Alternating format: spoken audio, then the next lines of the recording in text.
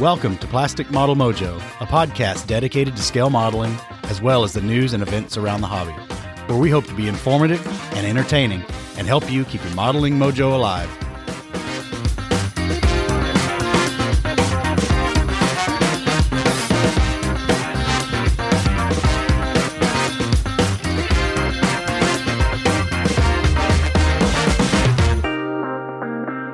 Dave, Nationals is behind us. Won't stop raining in Kentucky, but are you ready for episode 70 of Plastic Model Mojo? We're coming a long way there, brother. I know, indeed I am. I'm telling you what, especially post Nationals, I'm more fired up than ever to do an episode. Well, did you sneak a birthday in on me? I snuck a birthday in on you. Well, happy birthday, brother. That's not in your Facebook profile, so I didn't get a reminder. Yeah, well, I try and keep that on the down low. I don't want Mr. Zuckerberg knowing too much. Well, not that he doesn't know everything anyway. So birthdays are the best thing on Facebook. Yeah, absolutely. That is true. You're right about that. That is true. I got plenty of birthday wishes from plenty of folks and plenty of listeners out there. Well, good. Very, belated for me. Kind. I'm sorry about that. No, that's fine. That's fine. So, well, what is up in your model sphere? Well, I suspect you and I are experiencing similar things. Coming home from the Nationals, of course, fired up, really want to crank out the modeling.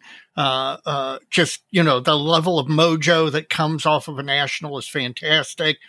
And then you get back home and life hits you in the face. Not only did I have a birthday, my wife had a birthday. My youngest made the high school volleyball team. So we've got practices, sometimes 2 a day. Then we've got her first day of school is tomorrow. So life is interfering. I'm not getting as much modeling done as I want to, but I'm getting modeling adjacent stuff done. Well, that's the model sphere. The modeling is for a different segment. But as far as the model sphere is going, I am fired up. I'm getting stuff done, like cleaning up and organizing my hobby room, trying to get my airbrushes clean, which, by the way, I have learned that I do not do a good job at doing that. Corresponding back and forth with everybody we met at Omaha, the amount of interaction is just through the roof. So that's key. Even though I'm not at the bench as much as I'd like, that's keeping my mojo fire going. How about you? I want to encourage our listeners, if they've not listened to the latest drop of Small Subjects, they ought to check that out. They ought to be listening to that one anyway, because it's those guys do a good job. But our friend over at Plastic Posse Podcast and IPMS second vice president, John Bonani, is the guest on Small Subjects. And I just thought he did an exemplary job of taking their questions and explaining what's going on within the society right now and what hopes to come of some things. So it's worth a listen to. Good job, John. Good job, John. Well, if we're recording a podcast, I've got to think you've got a modeling fluid in front of you. Do you? I do. I'm sipping on a little Old Poly Road whiskey from the Ko'olau Distillery in Oahu, Hawaii. That is courtesy of Podfather Dave Goldfinch, who picked that up for us on his way through from Australia to Omaha via Hawaii. That's right. And they almost lost it. Yes, because he didn't realize you couldn't carry that much liquid as a carry-on in your carry-on bag. But well, let's credit all those guys, because Ian and Julian has had some nice words to say about leaving it with us. So I'm going to take a couple more drams out of this, and I'm going to save the rest, and I'll trade you for one of those you got on your shelf at some point. Sounds good. Sounds good. Well, what about you? You showed me a picture of a glass with some ice and stuff in it. I've got an ice ball and a nice brown liquid. Again, courtesy of the listeners. This is one we brought back from Omaha. It's made right up the road from you. It's Woodford Reserve Double Oak. Oh, And yeah. yeah, I'll give you a review at the end, but let me tell you on the front end, pretty nice. Yeah. I think we actually opened that one in Omaha. We did. But we didn't drink much of it. Well, wait a minute. Is that the one? I think that's the one we gave Evan. I think we actually gave Evan for his first taste of bourbon, that one. Yeah. We probably should have started him on something else. It'll put hair on his chest. Well, okay. I didn't peek, I swear, Evan. Well, Dave, we gave listener mail a skip last time because we'd done so much prior to the national convention. And as a result, we've got a pretty good pile. Well, let's get into it. It's always fun. Yes, absolutely. It's the best part of the podcast for me. Well, there's a lot, but some of them are brief because some of these folks are chiming in, because they've seen it. They had run into us at the national convention. First up's a local, Jason Sizemore from Louisville, Kentucky.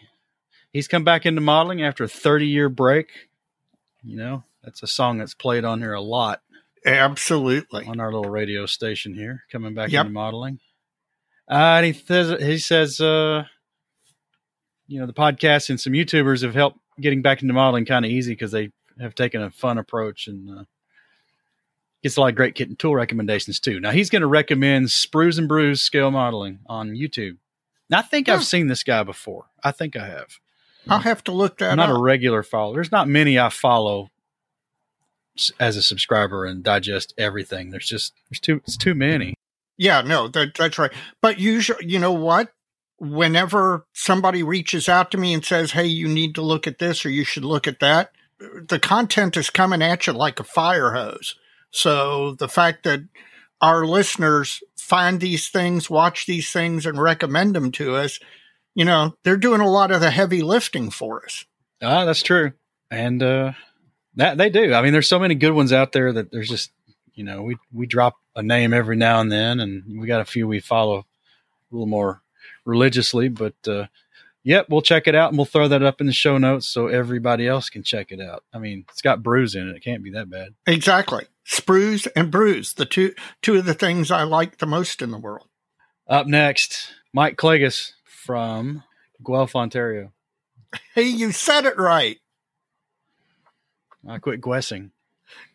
Oh, that was bad. Now, he did come by the table. Yes. And I guess he's either heard on the podcast or maybe met him in Omaha. I don't sure I followed this exactly, skimming it here, but Brandon Walters, Tony Bell, or Fuzzy Ghost. He says that's probably not his real name.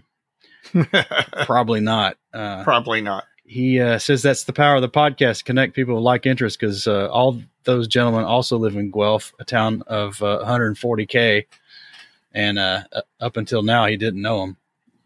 You know what? That if nothing else, if I hear no other emails, that one alone is enough to warm my heart because hooked four guys up together. At least one of them didn't know the other three was out there. Next thing you know, they're getting together modeling, and you've got the formation of a club and a in-person modeling community. He did meet us in Omaha, and he gave me a pronunciation correction on the spot. He wants to know what tips you have for organizing your references. You are asking the wrong person. Lots of random stacks. How about that? Lots of random stacks. Actually, well, the one thing I can recommend is lots of bookshelves. They're organized by spine height. They are not organized by spine height or color. I tend to organize by subject matter. Like, I've got a Russian aircraft shelf. I've got an Italian aircraft shelf. I've got a shelf and a half of Japanese aircraft references.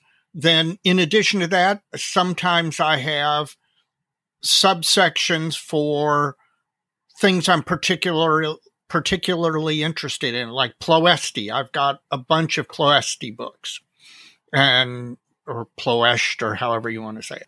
So I've got those organized together. I've got the Flying Tigers organized together. And then in addition to that, and this is just probably an indication of ADHD, I've got one whole bookcase, small bookcase, that are just books by Chris Shores and Brian Cull. Personally, my favorite aircraft history authors, and they both are very prolific, and I read pretty much everything they've put out.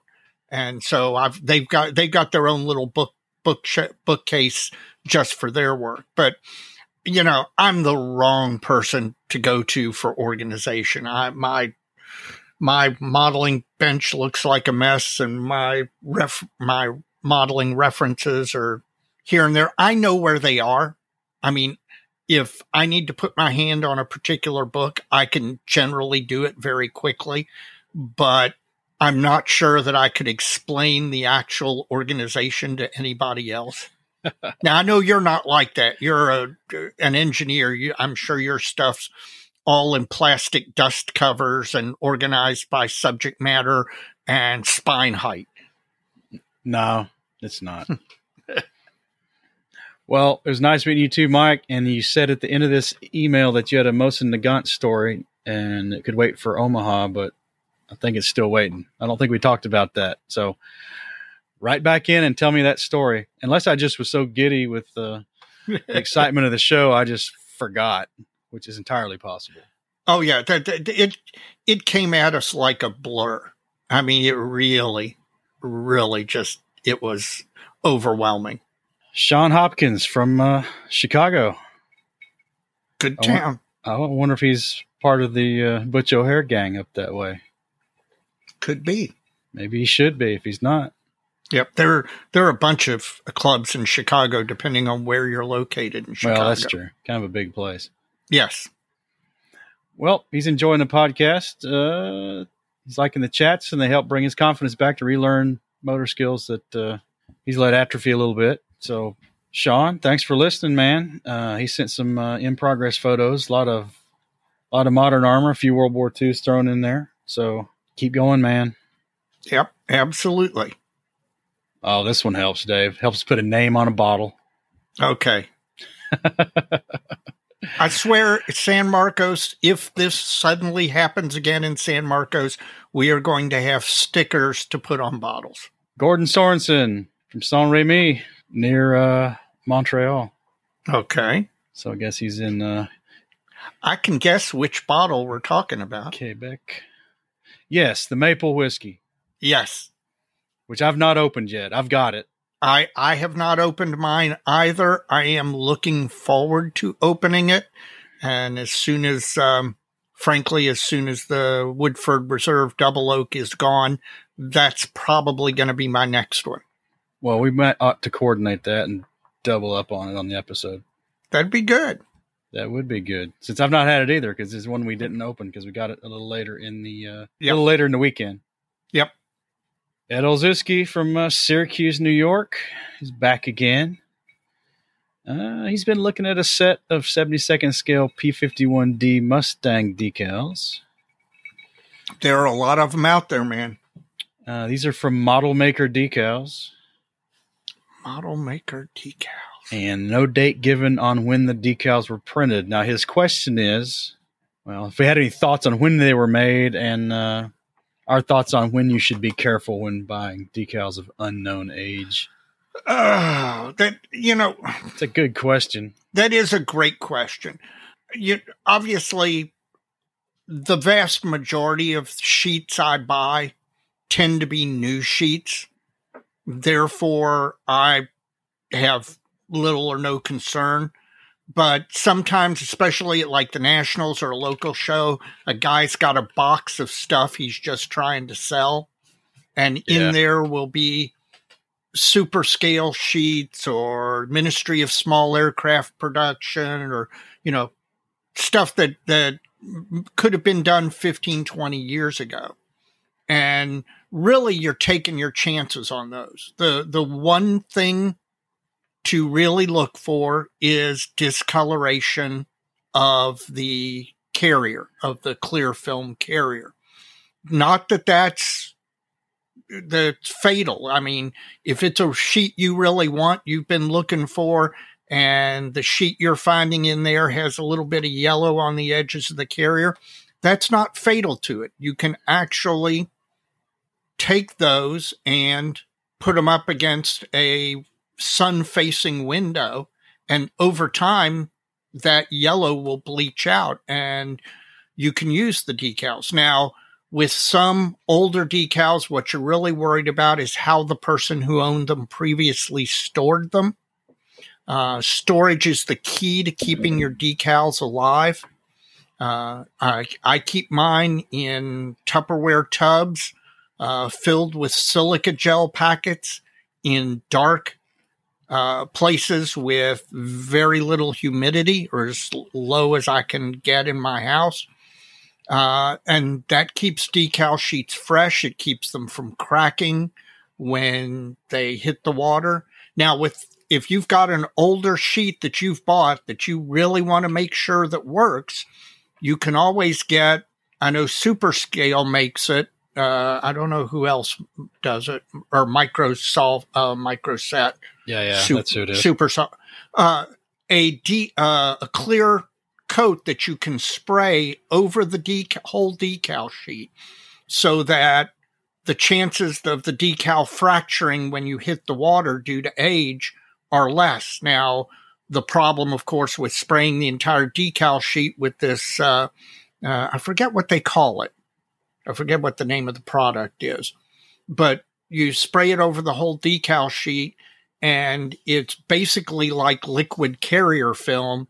So you're spraying it on top of the decals. The only problem is you then have to cut out the decals around the original carrier film to get the same effect as the original decal. But, yeah, I think that'd be the nuclear option, though. Yes, it is. That is it. And that's the other thing. If you've got an old decal sheet, okay, you found an old decal sheet, and it's something you've been looking for, you need that particular marking on it or the whatever. The first thing to do when you go to use it is cut another decal that you do not need off of the sheet and test it, because that will tell you a lot about what the condition of your sheet is.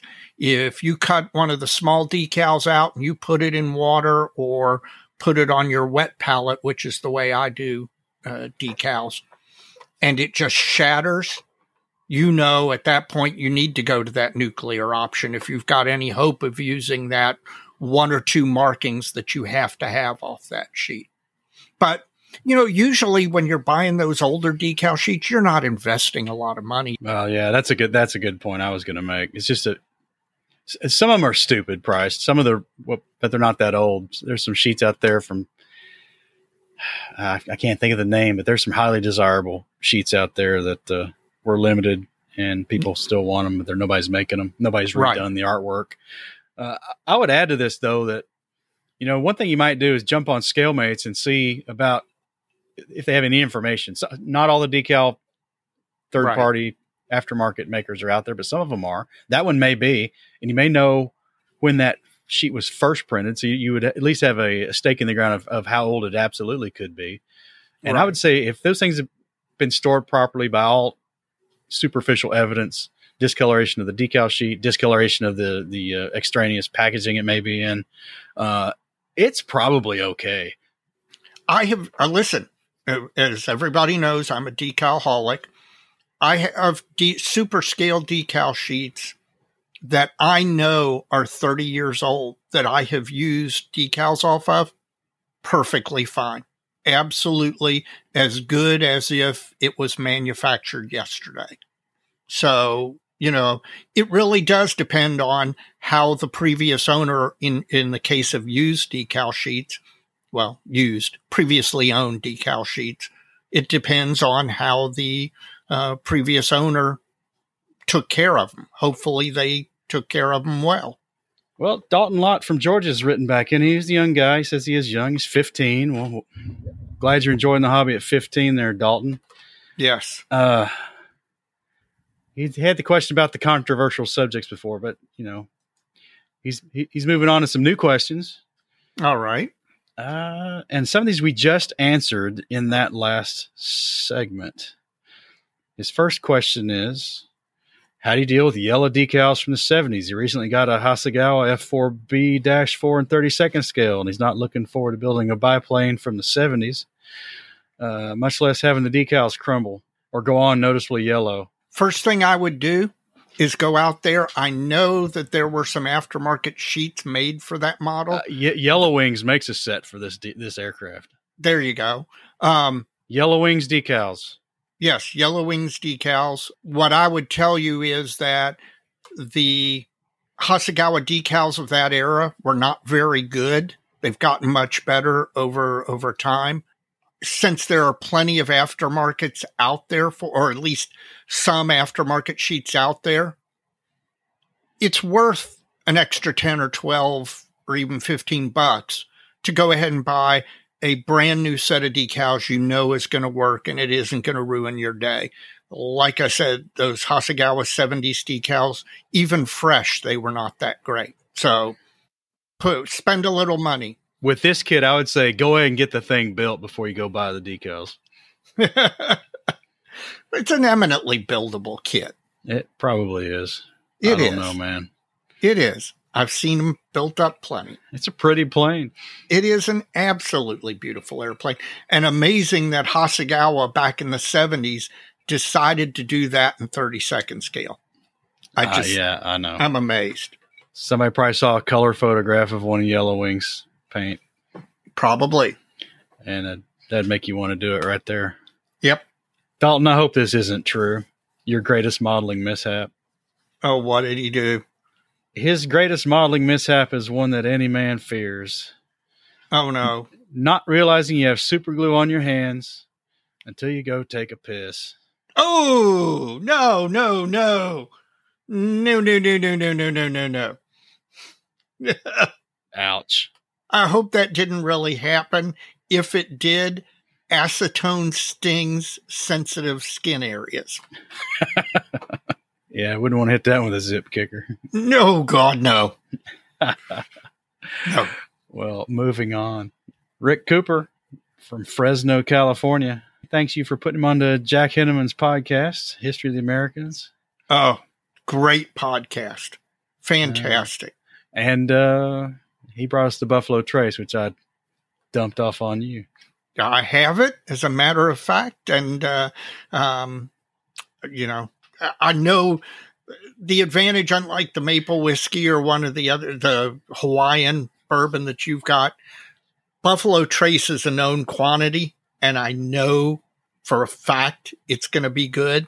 So that's kind of nice, is to have one that no matter what, this is going to be enjoyable. Scott Stakowiak from the Mid-Michigan Model Makers in Saginaw, Michigan. Now he asked some questions about the podcast roundtable or forum we had, and what kind of questions were asked, and who some of the prizes went to. Because I don't think that was there. There was some murmurings of live streaming that, but I don't know that it happened. I don't think they live streamed it. Yeah, maybe next year. And I don't think they even recorded it, to be honest, because as much as we tease him, Scott Gentry forgot his mobile recording equipment when he went to the Nationals. And so we gave him endless amounts of grief about that. So, well, he could tell us we had ours and didn't bring it either to this anyway. Yeah, we didn't bring it to the round table. We didn't think of recording that. He's making plans for San Marcos and Madison, so he's got the next 2 years ready to look forward to. And I'll try to get you some answers, Scott, on your questions. Off the top of my head right now, I don't remember. In general, it was a lot of things like how each of us got into modeling, how each of us got into podcasting, kind of our build philosophy, our favorite thing about modeling. I guess I'm doing pretty good because those 4 things that were asked right there. And one of the prizes went to a younger modeler in the audience. He got the tank art. Yeah, the mat. The modeling mat. So I know that was the one prize that I know somebody got. I feel like I should remember who got the P-38, but I do not. So I don't either. if you got the P-38 or you know who it was, Shout out. Drop us a note and shout it out because Scott wants to know. And it's a hot topic, Dave. What is that? Eric Simmelmeyer out of California, Belmont's his place of work, pretty much asked the same thing. John Fincher from West Frankfort, Illinois, a.k.a. IPMS Seattle East. Seattle East. I love that. He used to be out there with Jim and the gang. Yes. And he likes the podcast because it's remarkably similar to being at someone's house at a modeling group modeling session. The background talking is great. He just misses being able to contribute to the conversation. Well, this is how you do it. You send us an email or message and we'll get you in on the conversation. Yep. And who knows, we may be able to do something in the future. That's right. We might. Now he's involved with the group builds or was at the Museum of Flight. Is that right? Yes. Yep. And Jim's talked about this on the podcast and we've talked about it with Jim as well, but it's a big display only show held at the museum. Lots of models and it's one group build that he is involved with, but in general, he says, as a friend once said, quote, nothing sucks the joy out of this hobby like building on a schedule. Yes. Enjoy that Moosaroo build there, Dave. Yeah, thank you. Hey, listen, you got a Gundam. I got a 72nd scale aircraft. In the scheme of things, I have nothing to complain about. Josh Buck, Eagle Mountain, Utah. Now, see, this is all working out. Because Josh brought us that bottle of High West. Oh, okay. I don't. That's the. No, we gotta. I'll have to go look. I remember the name and the jar of peanut butter. Yes, and okay. I think you have you have the alcohol. I've got the jar of peanut butter. Okay. Which I'm feeding to my children. So okay, there you go. Pay it forward, Josh. He's feeding his children with it. That's right. That way I can tell my wife that, see, honey, I'm sitting down there recording a podcast and, the children are benefiting. Well, he says that if we ever do another Goofs, Gaffs, and Blunders episode to let him know, and he can give us a few hours worth of material. See, we've done one this year. We'll probably get around to another one next year sometime. Yes. So save them up. We'll put out a call to action on that, so you'll know it's coming a couple episodes ahead of time. So think up your best, and we'll put them in the rotation. I like listener mail, Dave. I do too, man. Derek Post. Derek wants to say you are right, Dave. I'll listen to this all day long. Just need your wife to say it. Yeah, well, that's right. Heck, I'm happy when Jim Bates says it. I can't remember what he was doing, but you remember he was going off somewhere after Nats. So he's home 2 weeks after Nats. Big box awaiting him when he gets home. All the stuff he bought. You were right, Dave. Second Christmas. Honest to gosh, it started totally by accident for me, and now it's almost become a tradition because, it's like second Christmas. You get home, you put that stuff away for a week or 2 weeks or whatever, and then you open up the suitcase with all your modeling purchases. It's like getting them all again. It is second Christmas. Well, he likes them big. There's a B-36 Peacemaker in here from Monogram. I have 2 of those kits that had to go into his overbox diagonally so it would fit. I feel your pain. And what looks like an Orion, maybe. Oh, really? P3. It's some kind of ASW plane. It's got the thing sticking off the back of the tail. Yep, probably. I'm not familiar with the kit, so I don't know. It looks like a Minicraft Hasegawa kit. Minicraft Hasegawa. That probably is the Nimrod P3 kit. Or the Orion. Nimrod's only Airfix. Okay, and Elmer Fudd. There you go. Well, Derek, glad you had second Christmas. Yes, absolutely. Glad Dave was right for once. No, Dave's always right. Well, our inquisitor from New York City, Michael Karnalka, actually sent us 2. All right. And I'm going to pick one and save one. Good. Do that. All right, Dave. All right. What is the biggest, most damaging loss to the carpet monster you've ever had? Oh, God. It would have to be one that just trashed the build, that stopped the build completely and never got finished because of it. I'm trying to remember what that would be. I know it's happened. I know that I've had at least one model that I lost a part that was so vital that I couldn't, well, I shouldn't say couldn't. I had no motivation to somehow scratch build it, replace it, or buy another kit and steal a part. I wish I could tell you what kit it was, but it has happened. No exact answer? No exact answer, but I've suffered a loss so great that it did cause me to trash the kit. But I just can't tell you what one it was. I probably have done this. Now, one that comes to mind was when I was a kid. We were on vacation, and I bought Monogram's 48 scale P38. As any kid always does, I opened it all up there at the condo. Yeah.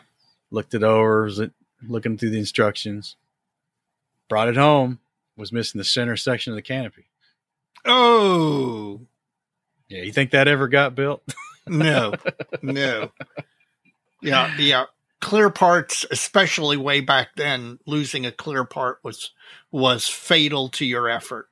So that's a long time ago. That's so long ago it might not count. May get a kid free pass on that one. No, but I'm impressed you remember it. It's just traumatic, Dave. Yeah, well, clearly. This is back when we were going to Myrtle Beach, South Carolina all the time. There was a hobby shop in the shopping mall there. Yeah. And we'd always go. We'd always go out one afternoon. We'd go do that. After everybody got good and sunburned or sick of the sun, we'd all go shopping one day. I had the same experience, except I was at Pensacola, Florida, and it was Bobby's Hobby Shop. And which, by the way, just closed like a year and a half ago after something like 60 or 70 years in operation. And when we were down there on vacation, after 3 or 4 days down there, I would bug my father to the point where he would take us over to the hobby shop, and I'd always buy a kit. Well, one more recent is a current project. Uh-oh. Have you lost something? I lost one of the exhaust flares to the E16 Paul when I was during the assembly phase. Remember?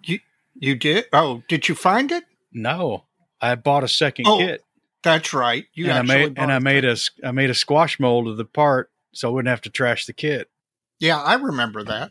For 72nd scale aircraft, while their kits aren't on the high end, Fujimi's prices right now sure are. Oh, yeah. Well, Fujimi has always been higher priced than Hasegawa and some of the other Japanese manufacturers. So it was costly. It wasn't damaging so much as costly. You'll have it at our table at some contest, and next thing you know, you'll sell it. That's a good idea. Yeah. Well, we got the MMCL show coming up. That's right. Well, Dave, that is it for listener mail. All right. In addition to listener mail, I've been getting Facebook Messenger left and right. We met so many people at the Omaha. So many of them have reached out. The interactions have been fantastic. I love it. Don't get me wrong, but there's just been a ton of them.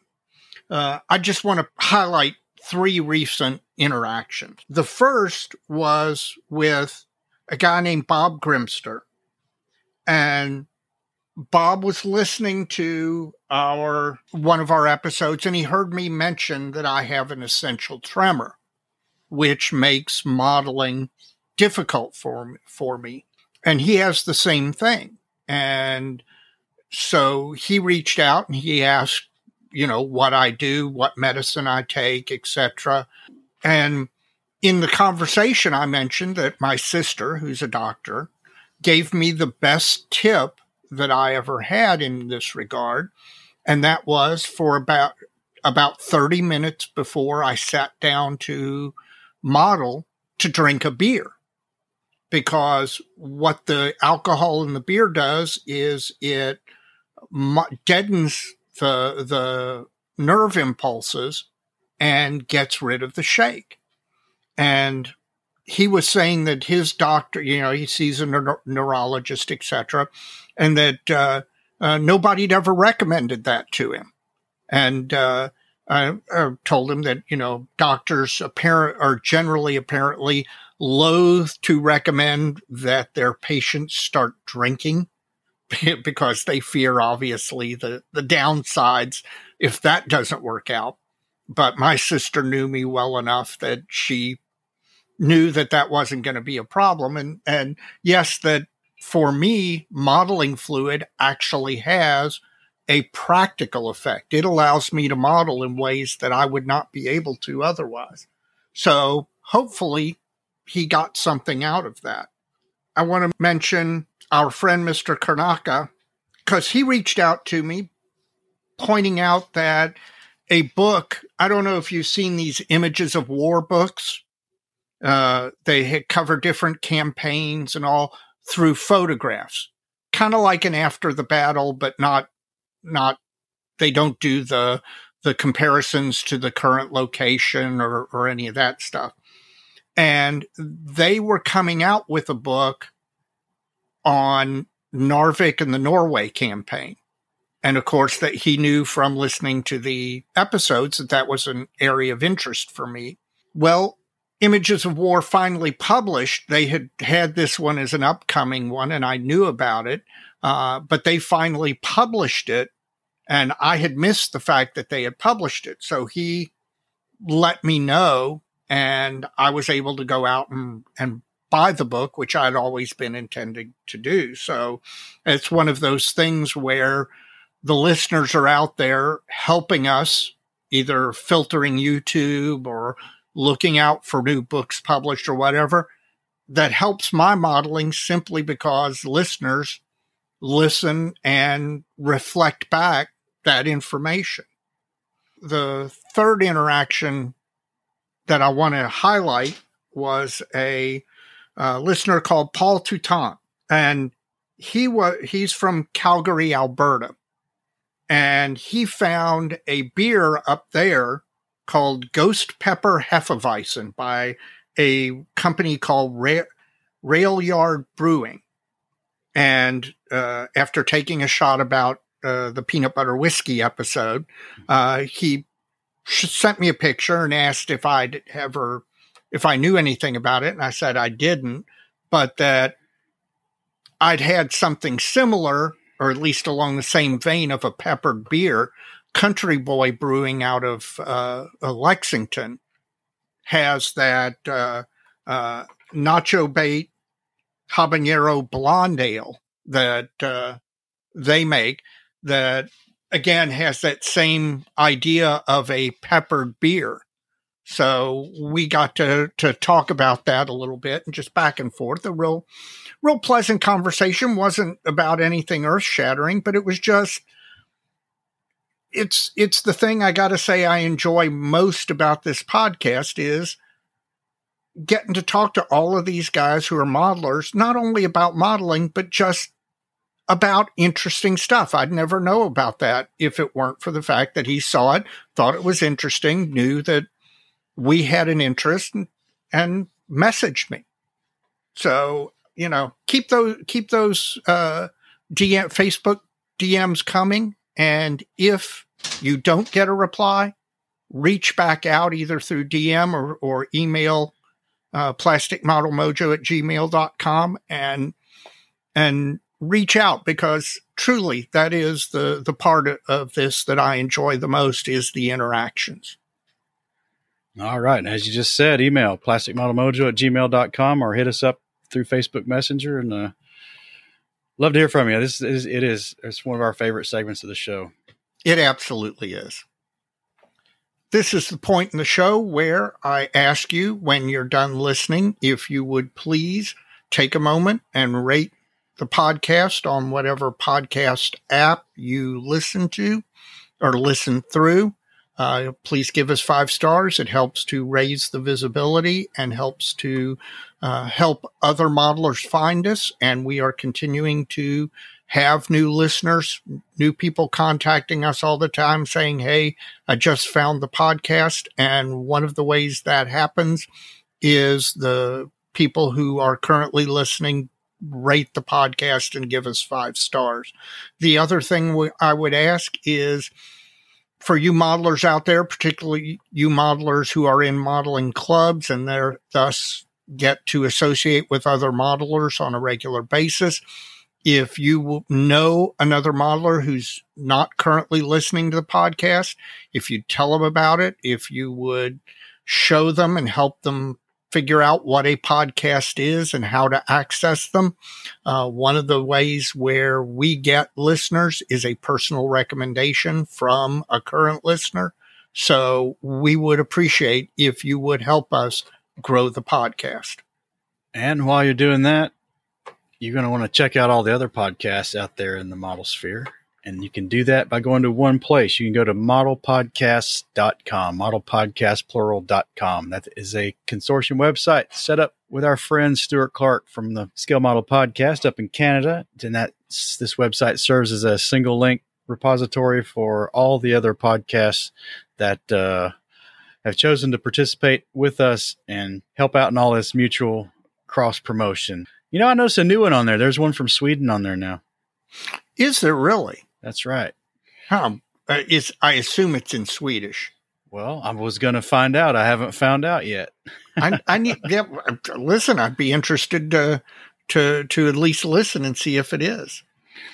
Well, in addition to podcasts, we got all our blog and YouTube friends out there in the model sphere. We've got Jim Bates of Scale Canadian TV on YouTube. He just dropped one fairly recently. Yes, he did. Always good. We've got Jeff Groves, Inch High Guy, all things 72nd scale at the Inch High Guy blog. Chris Wallace, model airplane maker, blog and YouTube channel. We need to get him back on the show. Yes, we do. Well, he is currently on vacation in a secret location in northern Canada, but when he returns, we definitely need to get him back. And finally, Stephen Lee, a Spruce Pie with Frets blog. Great blog. And we need to touch base with him and see if he had any luck at Three Floyds Brewery, Dave. Yes, we do. And this man is a machine. He cranks out posts every day, in addition to just short notice posts or, hey, here's something I found that's interesting. He's building a lot himself. And then occasionally he goes into one of these deeper dive posts, and those never fail to be thought-provoking. So definitely recommend his blog.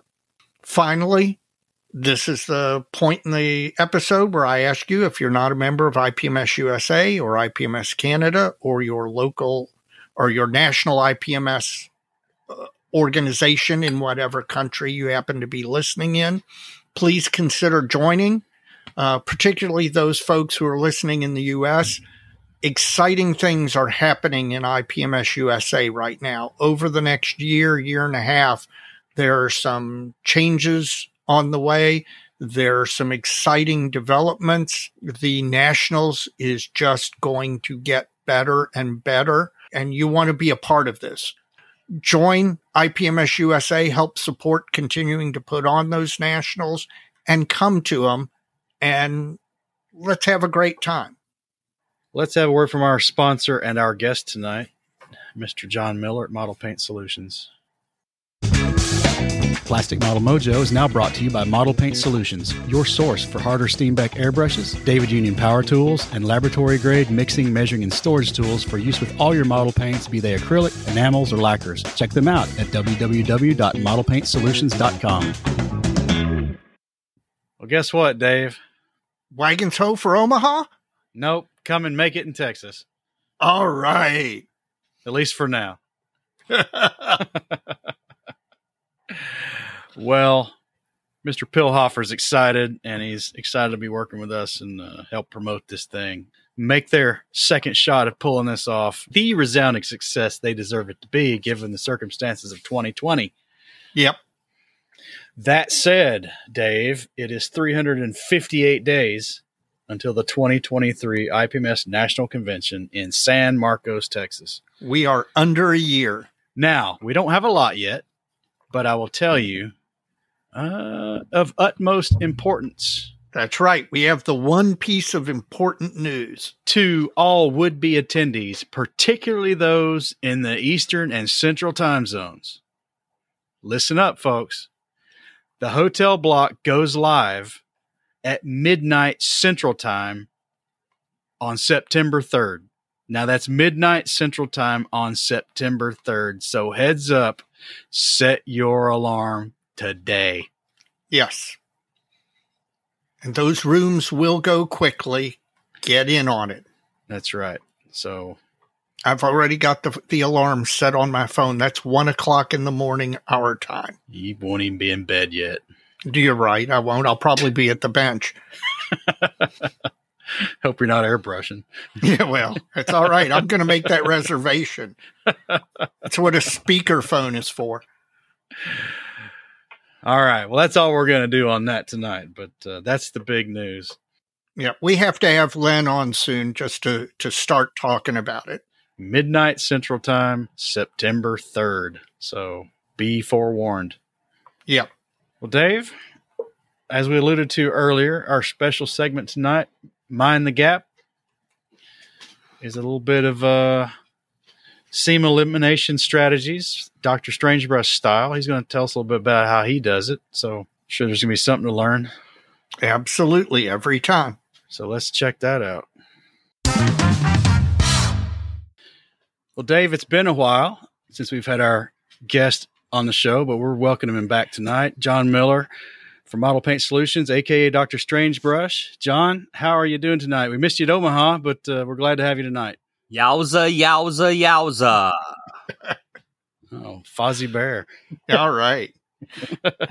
John, I can't tell you the number of people who came up to us at Omaha and said that they were disappointed you weren't there. They were really looking forward to getting some actual FaceTime with you. So, and each one of those people cost me $5. They're all from Seattle. They're bots, right?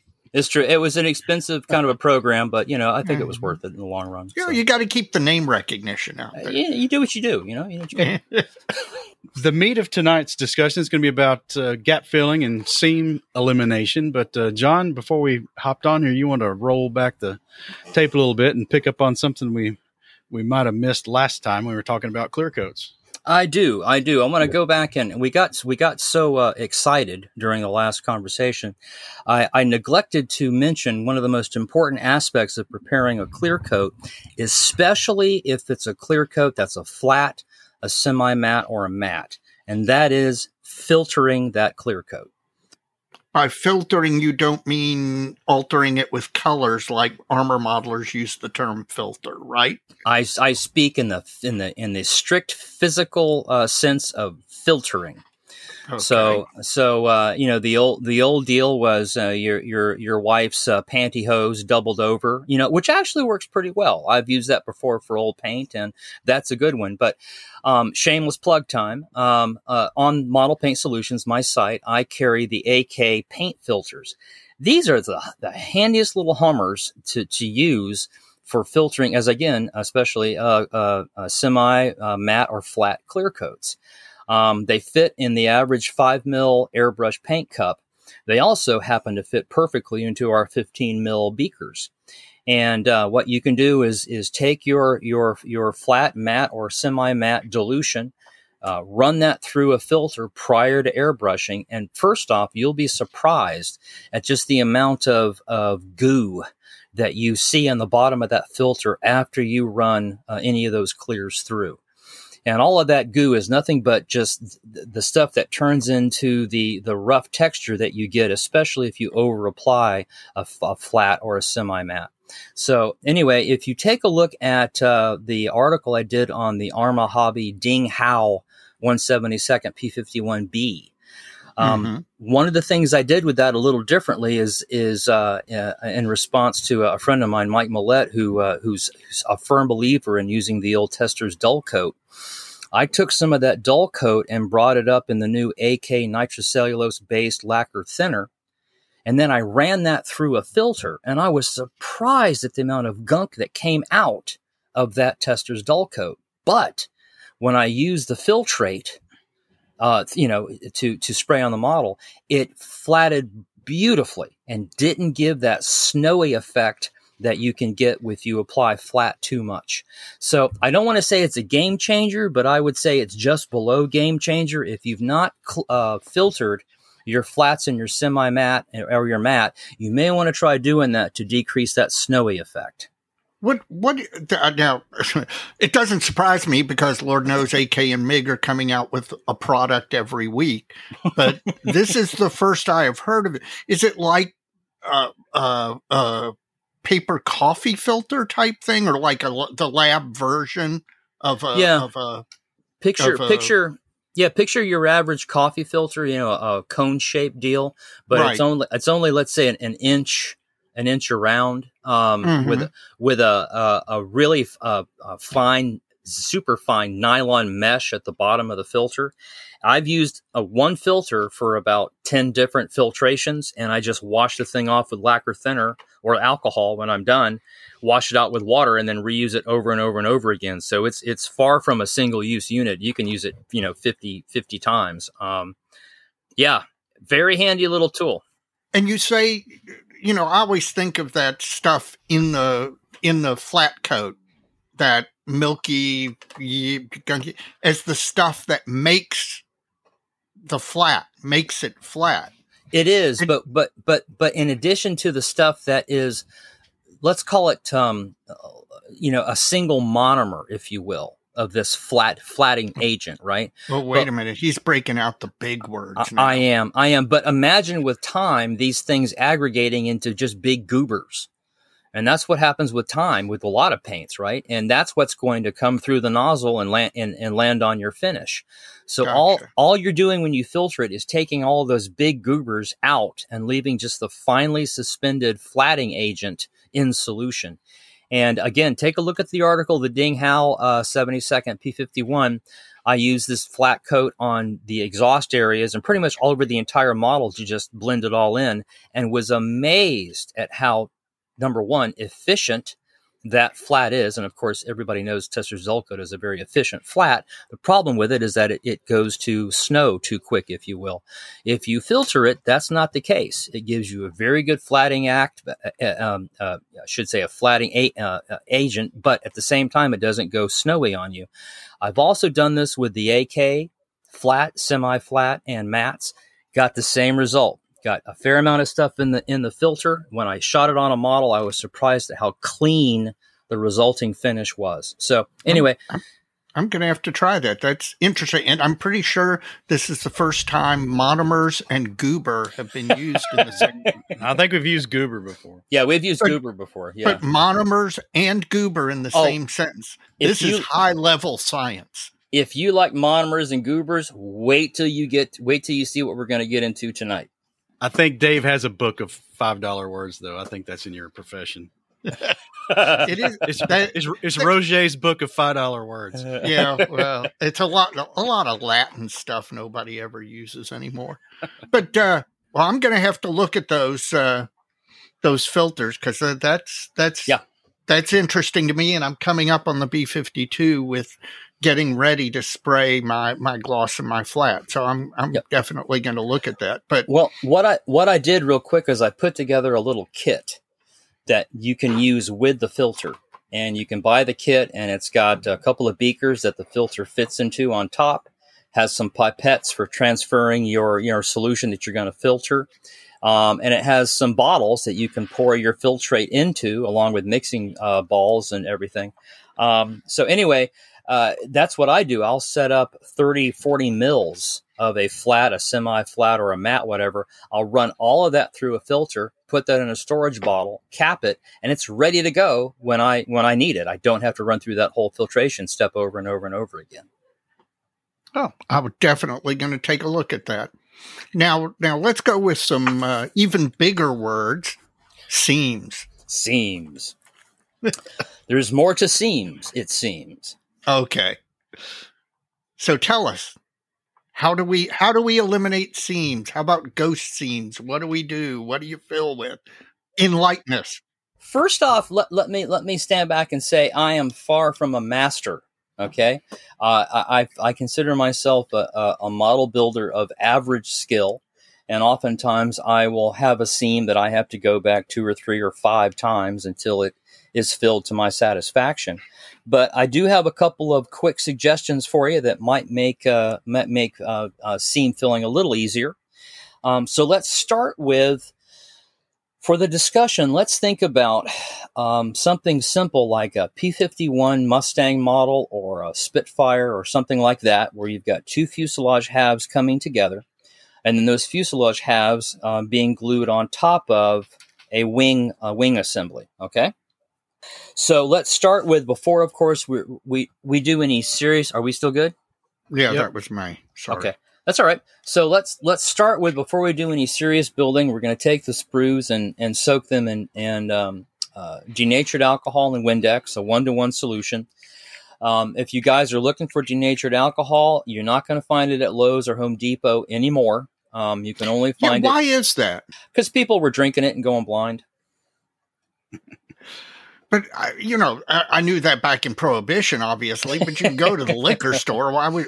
No, it's denatured alcohol has methanol, right. a fair amount of methanol. Shuts your kidneys down. And it'll kill your optic nerves. So, so that's the main reason. I tried to track this down. I spoke with a couple of people at the corporate level at Lowe's and Home Depot, and that's essentially what I was told. Because that's where I always got mine. Yeah, you can still get it from paint stores, like a Sherwin-Williams. Gotcha. Yeah. So, in fact, that's where I'm getting mine now.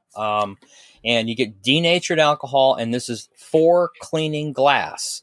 You may still find denatured alcohol at Lowe's or Home Depot, and it will probably say as for fuel or for camping fuel. That's exactly what it says. Yeah, that's not the one you want. It's got a petroleum distillate in it, and it turns the Windex cloudy, and you don't want that. But anyway, you can get it from Sherwin-Williams or other devoted paint stores. So I start with denatured alcohol and Windex. That's with ammonia, not the vinegar stuff. And mix that 1-to-1, and I usually let the sprues sit for 2 or 3 hours. Wash them off with hot water. I bring this up only because this serves to remove that mold release compound that can interfere with the gluing process and therefore getting a nice stable seam. So we start with getting the model real nice and degreased. Now, let's go ahead and jump forward to, we put the cockpit together, the cockpit tubs and the fuselage halves, and we're getting ready to put the fuselage halves together. At this point, I will stop and I will take either 600 grit Profile Accessories synthetic sandpaper, or I'll take, that tri-grit polisher, the old Squadron. Yeah. Now AK makes the same thing. The gray portion on that is about the same. And I'll take that, or 600 grit, and I will very carefully roughen up the mating surfaces of the fuselage. Okay. That's just those parts that are going to touch when you glue the halves together. Okay. You're not trying to really remove any plastic. All you're trying to do is eliminate that polished surface. Exactly. Gotcha. Give the paint, give the glue something to bite into, and you need to be mindful if you, of course, move too much, and it's a high fidelity model, if you will, like a Tamiya or a Wingnut Wings kit. You take too much plastic off, and you throw the alignment of the parts off, and then you're going to be a world of hurt. So that's why I say 600 grit, or just the gray portion of the tri-grit polisher. Roughen up the halves, and here's the step. I like to use the old Tamiya hot liquid cement, the real liquid kind. And I will take a swab, and these are available on my site. You don't have to use a swab. You could use a Q-tip or something similar. You could also use a paintbrush. You could use a micro brush. But using something that doesn't convey lint, I dip this in the hot cement, and then I paint the mating surfaces of the fuselage halves 2 or 3 or 4 times, being very careful to not let that hot cement, a drop of it, run over the side of the fuselage. We've all done that. God knows I've done it enough times. One of the things that, and again, shameless plug time, one of the tools that is real handy to do this step is these little microfiber or polyester swabs that I have on the site. Now, I was first exposed to these for being used to clean microscope objectives on $80,000 microscopes, but they're also real handy for a painting tool. And I use a small swab. It has a head about the size of your pinky nail, no lint, no anything. It's a microfiber swab, and I dip that into the hot cement, and I use it to paint the mating surfaces of the fuselage halves. Again, 3 or 4 times until the plastic itself on the mating surface starts to get soft. And you can push your fingernail into it and see an indentation in the plastic. That's what you want. You want to soften the plastic up. Okay? Okay.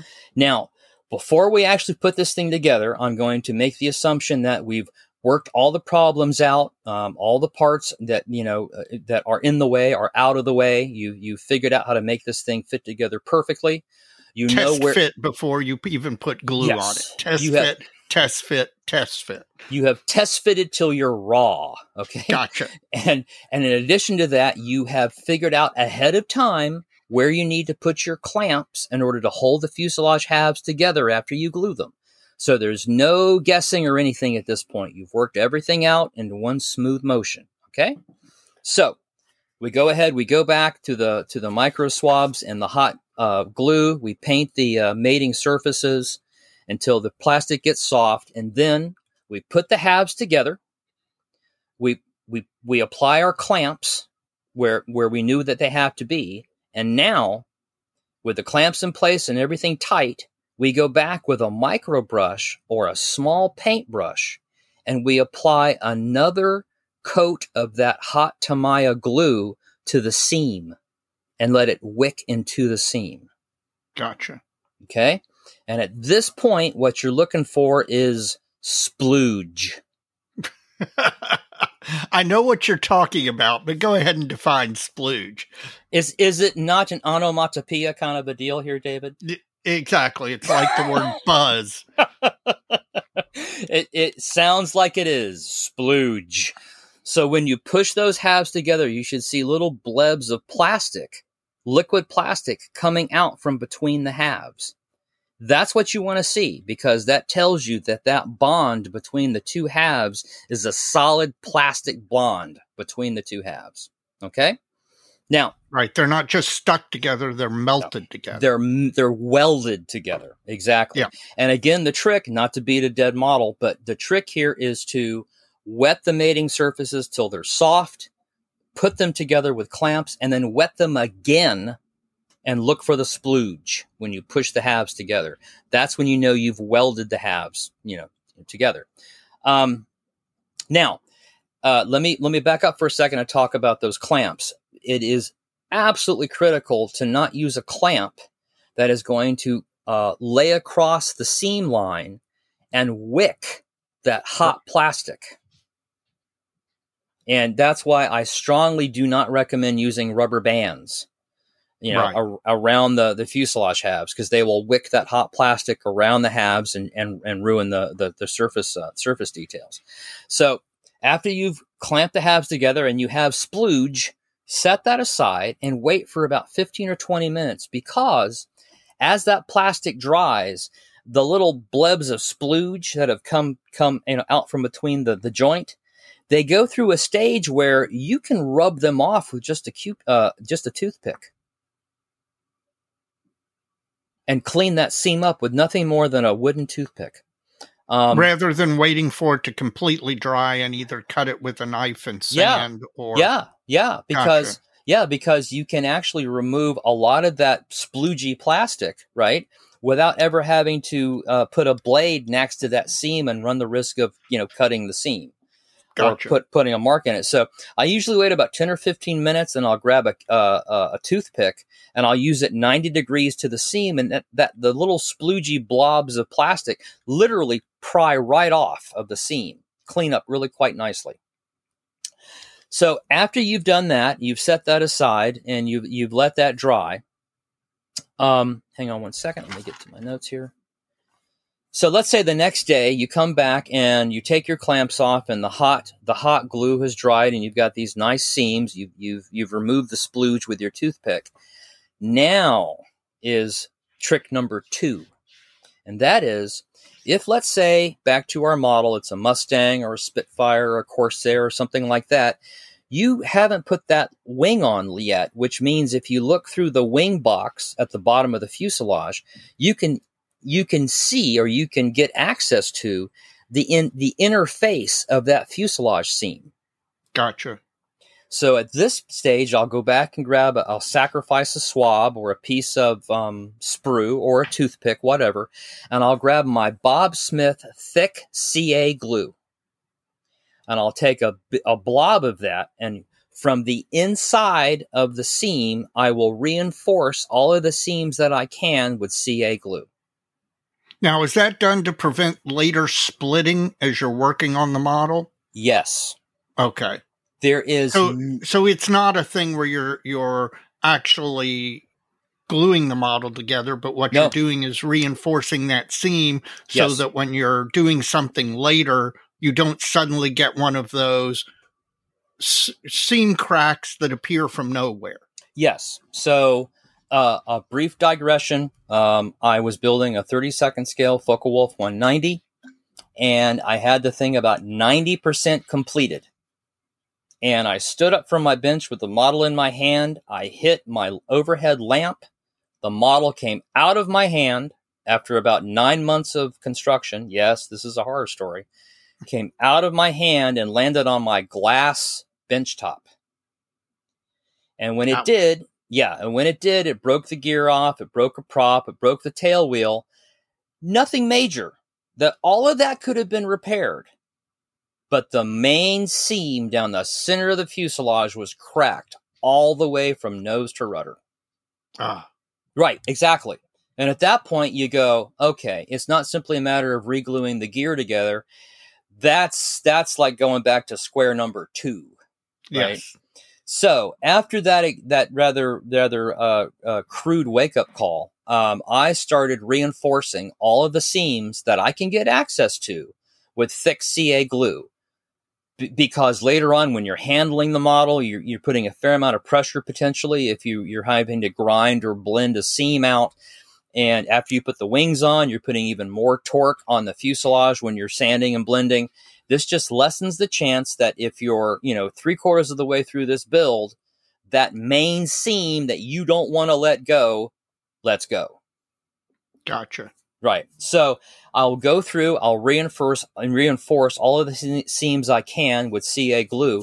And at this point, I also, a little shout out for Zip Kicker, which is a CA catalyst. That makes this job very quick. So you take a glob of CA, you reinforce the seam, you take a swab, saturated with Zip Kicker. You just touch that next to the seam. The Zip Kicker, by capillary action, runs along the seam, catalyzes the glue. You move on to the next seam. Gotcha. Yeah. So let's go back. So now that we have stabilized the seam with CA, let's talk about the next step, which is going to be blending those seams in. Okay. And before we get to that, let's talk about abrasives. I honestly don't think, in general, modelers give enough serious thought to the abrasives they use.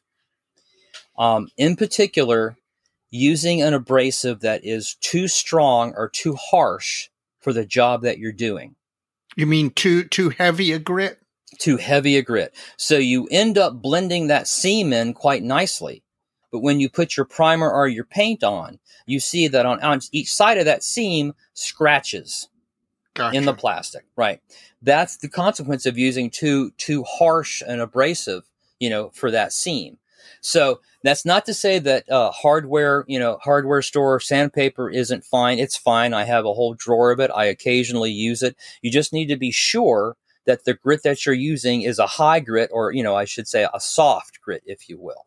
Now, now, when you sand, when you use your abrasives, do you use them wet? I do. And it's time for another shameless plug. About 10 years ago, I stumbled onto using synthetic sandpapers made by Profile Abrasives. Okay. And this is the only abrasives I use now.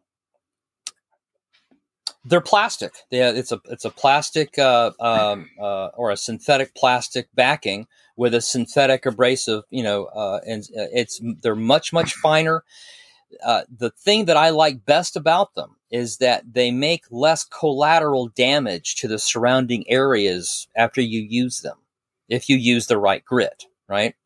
Now, when you first start using them, I've had a couple of guys send me emails and say, yeah, I tried this Profile Accessories, sandpaper, and I can't get it to sand like normal paper. It won't sand like normal paper. As soon as you use a normal piece of sandpaper across, let's say, a seam, you're going to see pieces of plastic come off on the sandpaper, right? Right. With the synthetic sandpaper, you can rub that sandpaper across the seam 10, 15 times, and you don't really get that much grit. It's only after 15, 20 cycles you start getting a little bit of grit built up. And that's when the synthetic paper starts working. So you have to use it a little differently than normal sandpaper. You have to use it, probably with more swipes, if you will. You have to maybe use a slightly high pressure. But the big thing is that if you, again, use the right grit for the right application, unlike hardware store sandpapers, you don't get all that collateral damage in the form of fine, tiny scratches that pop right through your primer and paint later on. John, when you talk about selecting the right grit for the right application, right? Do you take into account the manufacturer and their plastic? As we all know, Hasegawa is harder than Airfix as far as the strength of the plastic. Yes. Airfix stuff is significantly softer. And so when you're making the calculation for what grit to go for, you take into account the hardness or softness of the plastic. That's a great point. And yes, I do. And that's why where I was going to go next is it's really important to have a nice selection of abrasives so you can match the abrasive to the hardness of the plastic you're working on. And the two examples you used are excellent. Hasegawa or Fujimi with that very, very, very hard plastic, especially if it's old Fujimi, right. Or something like Airfix, which is about as soft as you can get, right? So unless you go with the old Frog stuff that's like, or Heller stuff that's like soap, or MPC, or yeah, actually, good choice, good. That's a callback. Yeah, it is. It is. I'm showing how old I am, but I was going to say that's for all the older modelers out there. Yeah, but so back to that assortment. In order to match the density of the plastic to the abrasive, you need an assortment. And a good place to start is the Profile Accessories was it Waterproof Ultra Fine Finishing Kit. And in it, they have 400, 600, and 1,000 and 2,000 grit synthetic papers.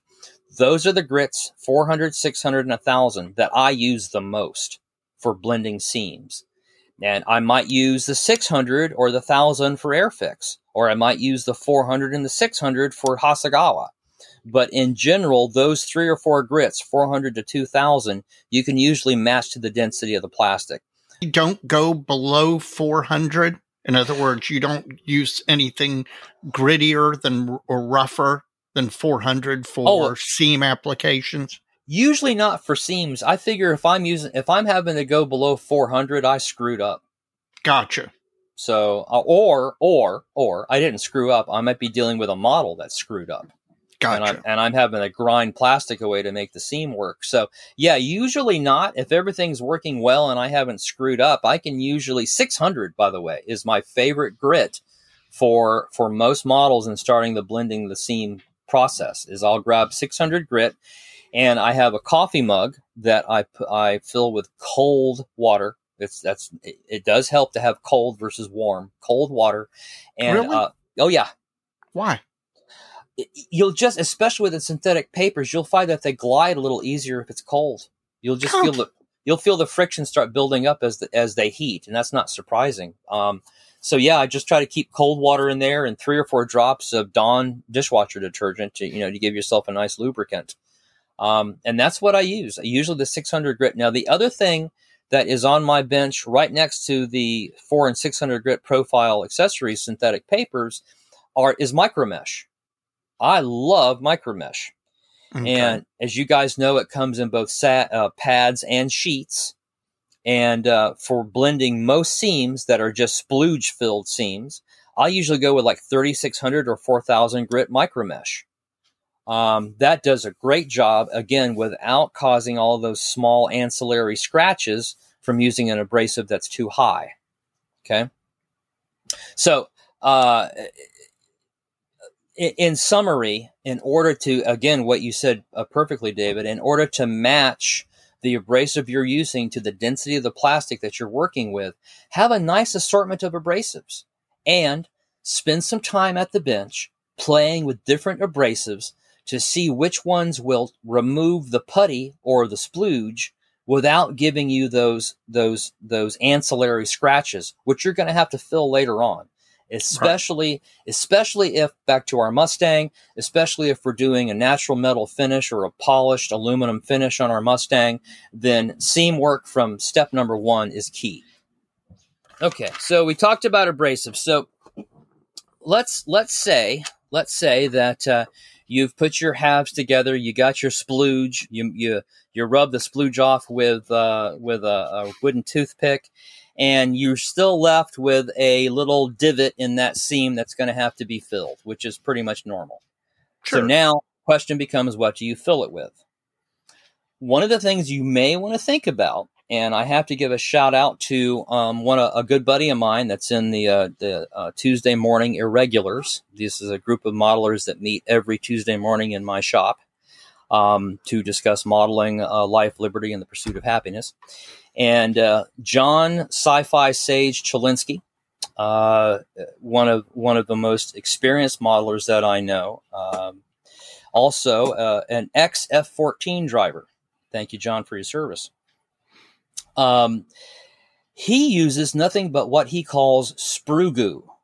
Yeah, to fill his seams. I have heard of a number of modelers who I mean, this dates back 20, 25 years. It does. And so real quick, what sprue goo is, for those of your listeners who aren't familiar with sprue goo, you take the sprues from the kit that you're working on and you put them in a glass bottle, and you put into that bottle some of that hot Tamiya liquid cement or similar, and put a top on the bottle, let that sit for a couple of hours, and what will happen is the pieces of sprue in that bottle will dissolve into the glue and turn essentially into solution. Right. It's a solution of glue and styrene. It's essentially glue and styrene, and you can pick this, once you shake it, you can pick this up with a toothpick or something similar. You can allow, in that one trick, and this is something that I did not do the first time I tried to use sprue goo, is I didn't get it thin enough. I got it too thick. And you want to add enough glue so that the sprue goo actually flows a little bit. And you can pick this up on the tip of a toothpick or similar and let that flow right into a seam. Let that dry. The upside to the sprue goo is that once it dries, it'll have a density that's similar to the plastic that you're already working with. Right. So in sanding, you're like, if you tried to use super glue hardens so much more than the surrounding plastic, so that when you go to sand that seam, you're sanding 2 different materials that wear away at different rates. Whereas if you're using the sprue goo, it's because of the fact that it's styrene.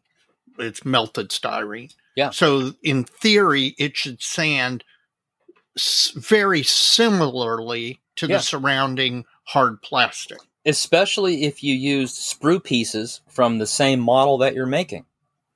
So it's the same plastic you're putting back onto the model. So I hear about this all the time, and I've just never had the luck with it. I don't get anything that dries back to what the styrene I started with is. And I'm, to be honest, now my chemistry background's a little light, but I think when you've gone to full solution, you may have destroyed the polymer. I'm going to have to disagree with you. You might, but this stuff is just go for it. I think if you destroy the polymer, the plastic would fall apart, and it doesn't fall apart. Once the solvent evaporates off, you're left with solid plastic.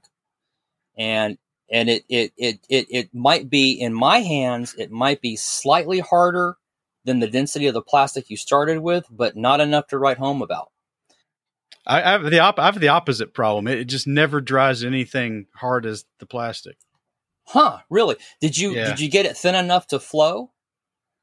Well, that could be it. I don't know. I'm going to keep playing with it because if this comes up in online discussions all the time and other podcasts, sprue goo, and it makes sense, but I haven't had the luck yet, and it could be operator error.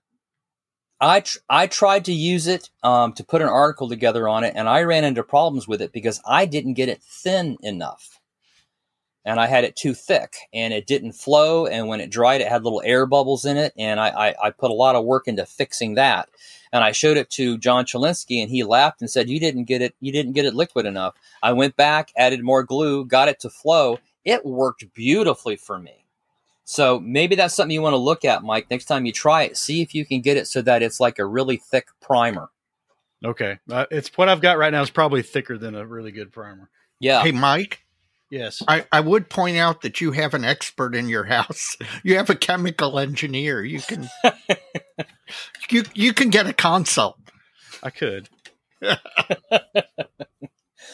Okay, so if you're not interested in using the sprue goo, and I'm still working that out myself, I as I said, once you get the hang of it, I think there's some utility there. But if you're not a sprue goo kind of guy, which I'm not always, the two fillers I will use pretty regularly to fill seams is the old Mr. Surfacer 500 and 1000, the stuff that comes in a jar, it comes with a top.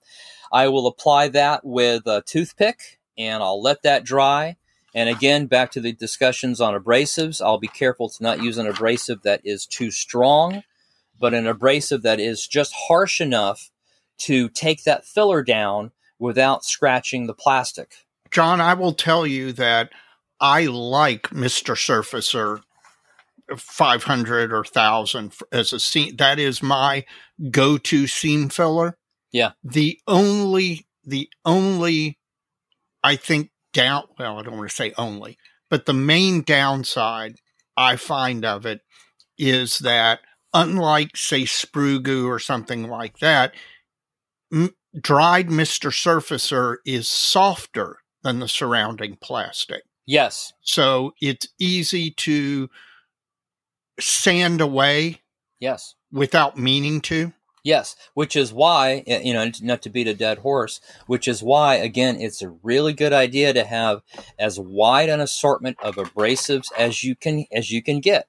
And again, shameless plug, if you go on Model Paint Solutions, I've got 4 or 5 different selections of grit paper, sanding films, the ultrafine waterproof, synthetic papers. Again, sit down with an assortment of abrasives and spend some time identifying those that will take the filler down preferentially over the plastic. And once you work out, you don't have to reinvent the wheel every time, right? I'm down to a point where I know I'm going to start with Profile Synthetic 600. I'll go with that. I'll go from there to 1000. I'll go from 1000 to Micromesh 4000 to Micromesh 8000. That's my normal progression in abrasives. But gotcha. It took time. And most importantly, that progression might change if I went from, let's say, an old Hasegawa kit to an Airfix kit. I doubt if I'd be using 400 grit on an Airfix kit, I'd probably stick with just 600 grit. You could go down to 400 grit if you were working on Fujimi on Hasegawa. So again, not to beat a dead horse, but the larger assortment of abrasives you have, the easier it will be to identify the one that will do the job without scratching the plastic. Because when you scratch the plastic, you've just made way more work for yourself. Yes. Something that I wanted to mention, and this is, this may be a controversial opinion, this may be a non-controversial opinion, but I want your thoughts on it. I am convinced that modelers are unwilling to, they use their abrasive to longer than its life indicates.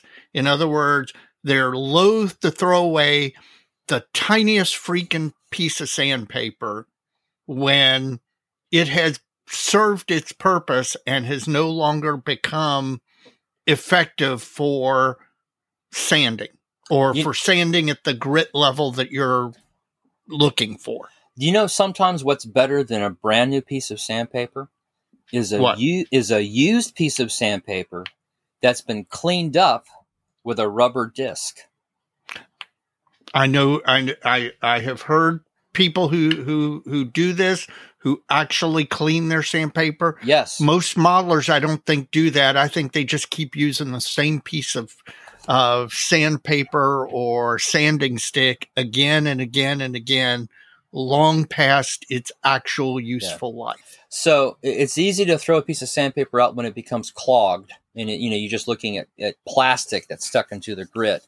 But right. I find it really useful. Let's go back to let's take an archetypal piece of 400 grit, profile synthetic paper.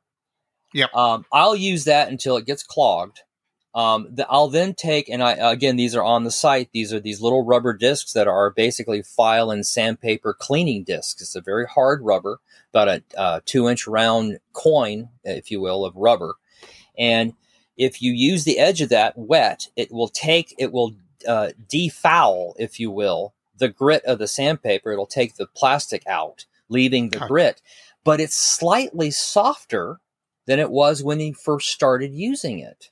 Okay. And that is really handy because now you've got like a piece of 400 that you've kind of taken the bite off of, and it won't necessarily scratch the plastic like it would when it was brand new, but it'll still do the job for you, sometimes way better than a brand new piece of 400 or a piece of 600. See what I'm saying?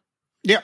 Yeah. I understand what you're saying. So I'll start with a brand new piece of synthetic paper, but I will maybe halfway through the build take a moment and take my little rubber disc and clean those pieces of paper off. It only takes 30 seconds. I actually find those pieces of paper that have been used once are more handy because they don't scratch the plastic as readily. Now, are you one of these folks who applies tape along either side of the seam before you sand? Okay, neither am I, but I see plenty of people who do it. I do too. Again, I mean, that's what you have to do, I suppose. Actually, let me cycle back real quick before I answer that to something that I think Mike was talking about, and that is using CA glue for filling seams. Actually, that was me mentioning. Was that you? I cannot think of a worse thing to use. Yep. I completely agree with you. I have tried it countless times, and I know I'm going to get email for this because, as you know, there are so many variables in modeling, and, for every technique, there's a guy somewhere out there that's perfected it, right? So there's a guy out there that can make CA, as a filler work, and he does polished aluminum finishes, and it's better than anything I've ever done. I know that. But in general, the again, what you touched on, the increased density, the higher density of the CA once it's polymerized versus the plastic, it makes it a very difficult filler to use and not gouge the surrounding plastic. Yeah, I have never had, you hear people say, mix it with this powder, mix it with that powder. I have always found it, because of the fact that it is harder than the surrounding plastic. Once I use it as a filler, I can never get it where it looks like bare plastic. Now, there's one big caveat on that, and that is for years and years and years, I have used, and I still use, talcum powder mixed with CA glue. Yeah. That's actually one of my favorite fillers. And hear me out for a second. The nice thing about this is because let's say you're doing an Airfix kit, right? When you go to mix your talc and CA together, I'll use a quarter-sized dollop of talc and a dime-sized dollop of CA. So I have a lot of talc, very little CA that will incorporate into like a dough that you can then press into the model. Because you have so much talc versus the CA, the resulting filler is very soft.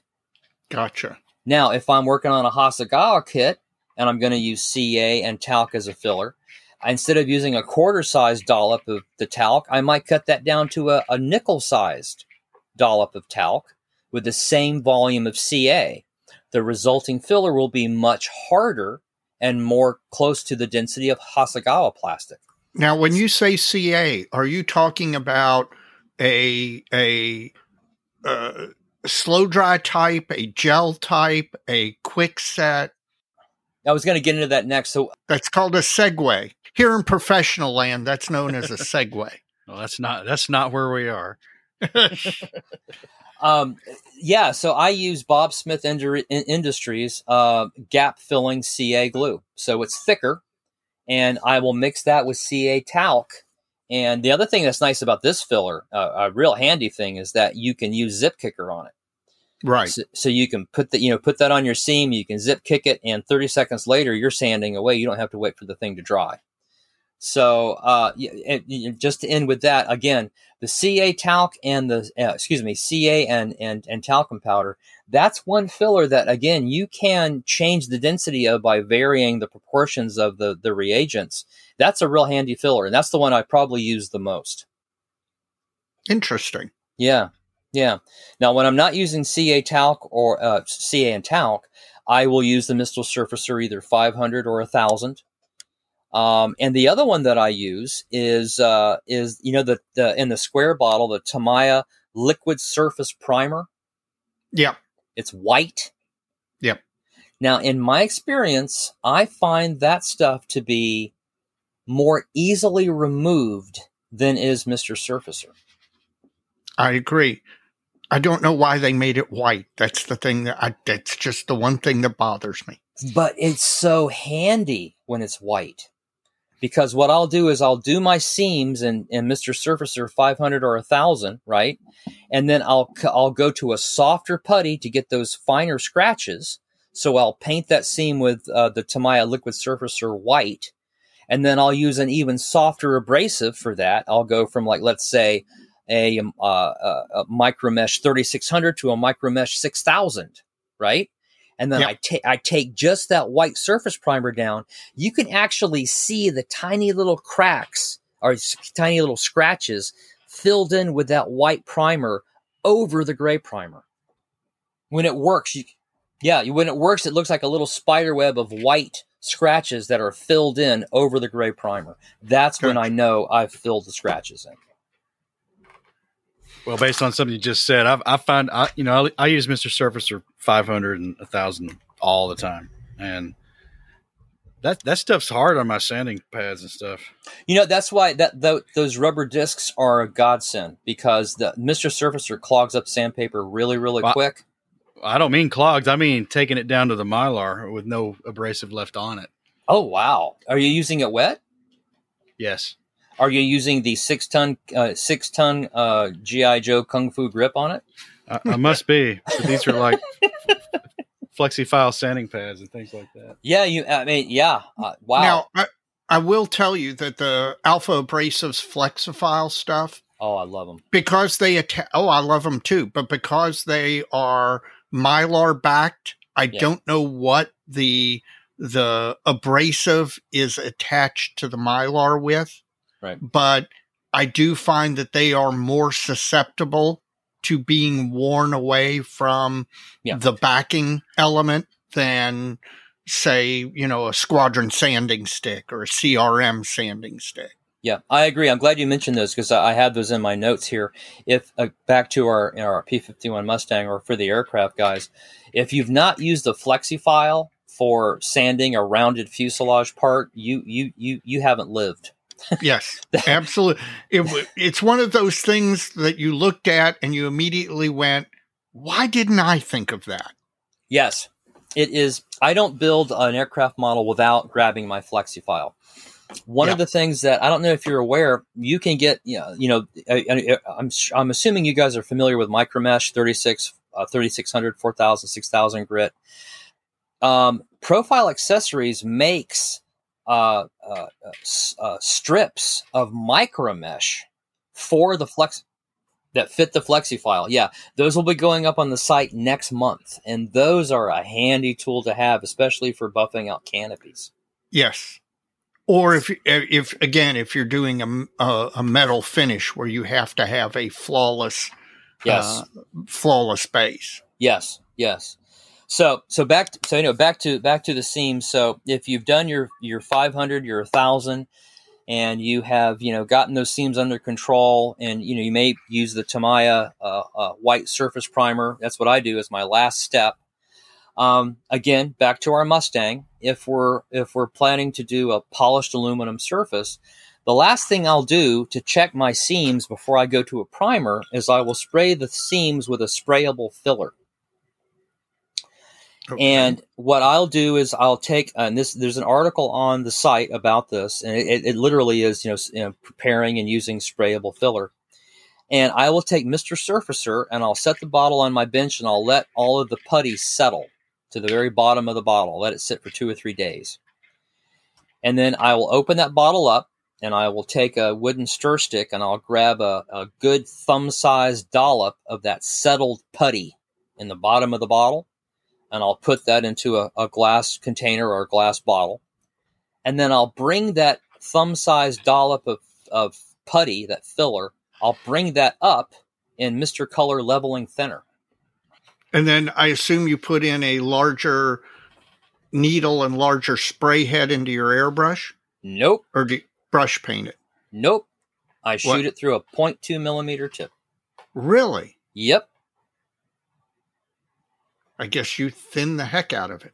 Well, if you have a thumb size, let's say you've got a dollop of filler that you have fished out of the bottom of the jar. That's about the size of your thumbnail on the end of your thumb. Okay, it's that volume, right? Yeah. Put that in an old Tester's paint glass jar, and for that volume of filler, put about 5 to 6 mils of Mr. Color leveling thinner on top of it. That will go right into solution. You can shake it up with a little mixing ball. It goes right into solution. You can put that in your 0.2 millimeter nozzle and needle. It will spray beautifully. I've actually sprayed this filler, the concoction I'm discussing, through a 0.15 millimeter tip. And yeah, I had to dilute it a little bit more, but it worked beautifully. And when I was done, I cleaned the nozzle and needle up with leveling thinner, and I still use them today. So now, do you just spray the seams, or do you spray the entire model? No, I don't spray the entire model because I'm all about keeping as much of that surface detail free of filler and primer and paint. So when we go to the washes and the panel liner stage, we'll have nice, inscribed details. So the last thing I want to do is spray filler all over the whole model, which is why I like spraying this sprayable filler through a small nozzle so I can fine line it. So back to my Mustang, I'll shoot the wing fillets. I'll shoot the main seam that runs, around the fuselage halves. And 2 things happen there when you do that. Number one, because it behaves essentially like a paint, you will find out very quickly which seams are filled and which seams aren't filled. The sprayable filler, again, almost like a paint, highlights them beautifully. The other thing is, if back to those tiny little scratches we were talking about that you get on either side of the seam, if the abrasive was too high or too harsh, yep. If those scratches aren't really deep, wait for it, you can spray them away. And that is what you want to do. That's an argument that Mr. Bates and I have had repeatedly. I am convinced that most people, when they spray their seams, don't spray enough so that basically they put on a coat on their seam to check the seam, and it's too light so that it picks up what are in essence micro scratches, where if you applied one more coat of the seam checker filler, it would actually fill it in and you'd never see it. I couldn't agree more. And the trick there is the Gunze leveling thinner has such a low vapor pressure, it evaporates off really quickly. So if you're shooting this filler in leveling thinner, you can shoot a seam, you can wait 30 seconds, and all of that solvent has evaporated off, which means you can go do another pass and another pass and another pass. And you can, with successive passes, build up the filler right in the middle of that seam, so that when it's dry, you only have to hit it with like 6,000 or 8,000 wet micro mesh, and you're done. Tell that to Bates next time you see him. Yeah, but but I don't know if you there's something. I mean, not to beat a dead horse, but there's something important, at least I think, in what was just said there, and that is now we've gone to the last step. We're using sprayable filler, right, which is not a very thick filler, right, and we're checking our seams and we're using it to fill in some of those micro scratches. But now, since we've used a very fragile filler in the form of the sprayable filler, we're not going to go to 400 grit or 600 grit. We're going to go to micro mesh, and we're going to go to 6,000 grit. Right. See what I'm saying? Yep. And oftentimes that sprayable filler, you hit that with soapy 6 or 8,000 grit micro mesh, and that seam will turn into glass, and that's what you're looking for. Yes, you want as much as possible, get it to the polish, the same look as the surrounding polished plastic. Yep. Now, worst case scenario, you shoot that seam, it's too big, it's too deep, you're not going to be able to fill it in with your sprayable filler. At that point, you're going to have to take a step back and go back to your filler 500 or 1,000 microfiller. And that's fine, because since you just sprayed a lacquer-based filler on top of the seam, you can go on top of that with your microfiller 500 or 100 or 500 or 1,000. It goes right into solution. It dries. You can blend it in with the sprayable filler that you just put on top of it. So that's one more reason to use it. Yeah. Well, let me ask you a question. Why do you let the Mr. Surfacer settle out and scoop off the bottom before you thin it? I'm glad you asked me that question, because when I first published this article, I had so many guys sending me emails and ask, why are you doing that? If you stop and think about it, the idea is that I want to get as much of that filler, not the solvent, not the binder, not the diluent. I want the filler, and I want to suspend that filler in leveling thinner. So if I let it settle and I scrape up a dollop from the very bottom of that bottle and pull it up out on the end of a wooden stir stick, I'm not getting very much solvent or binder with it, right? I'm just getting the putty. That's what I want. Versus if you shook that bottle up first and then did a 1-to-1 dilution of your suspended shaken filler with your leveling thinner, you're not going to get as much putty. Yeah, I mean, it's like harvesting the putty from the bottom of the bottle so that you have a putty-rich solution when you add the leveling thinner on top of it. Then you have enough putty there where you can dilute it to the point where it's working for you, versus having a filler that's going to be too thin. Okay. And that's about it, guys. I can't think of anything else. Man, you've got this down to a science. Your timing is perfect. Well, you start building in 1973, and whether you want to or not, you learn something. Yep. I agree. Well, I appreciate that I think that this particular subject is underappreciated by most people, especially nowadays where everybody wants to get to the finish and weather it. Decal it and weather it. They rush through this and this is every bit as important. It's every bit as important, especially if you're going for, again, a polished aluminum finish, or if you're working with a seam. It doesn't have to be an aircraft. It could be a car or an armor, whatever. And you have a really prominent seam running right smack down the middle of this model. You're going to want to put a little extra time getting that seam filled, because it doesn't matter how good your paint job is. It really doesn't. If that seam shows through the paint job, it's a done deal. Yep. No, absolutely agree. Well, we got a minute or so here. I want to go back to one thing, and it's Geez, Mike, you've been dominating the conversation the whole night. It's all been John. All right, Mike, do your question. So we were talking about splitting seams earlier, way back. Yeah. I've been working on this E16 Paul from Fujimi. And I was using Tamiya Extra Thin on everything. Yeah. And I'd get stuff glued together, and I'd get working on it, and I don't know, a couple hours into it, something starts splitting apart. I glue it again. It split later, split somewhere else. Yep. Finally, I just went to Tester's liquid cement. Yep.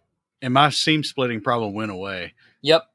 So there's a little bit of solvent and plastic compatibility out there in the greater realm of model kits and model adhesives.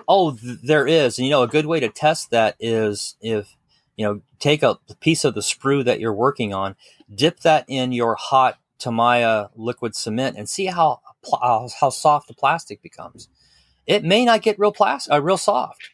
There is a differential sensitivity with some plastics versus others. So yeah, it's a good idea to play with some of the plastic you're working with the glue before you actually commit to using it on the model, right?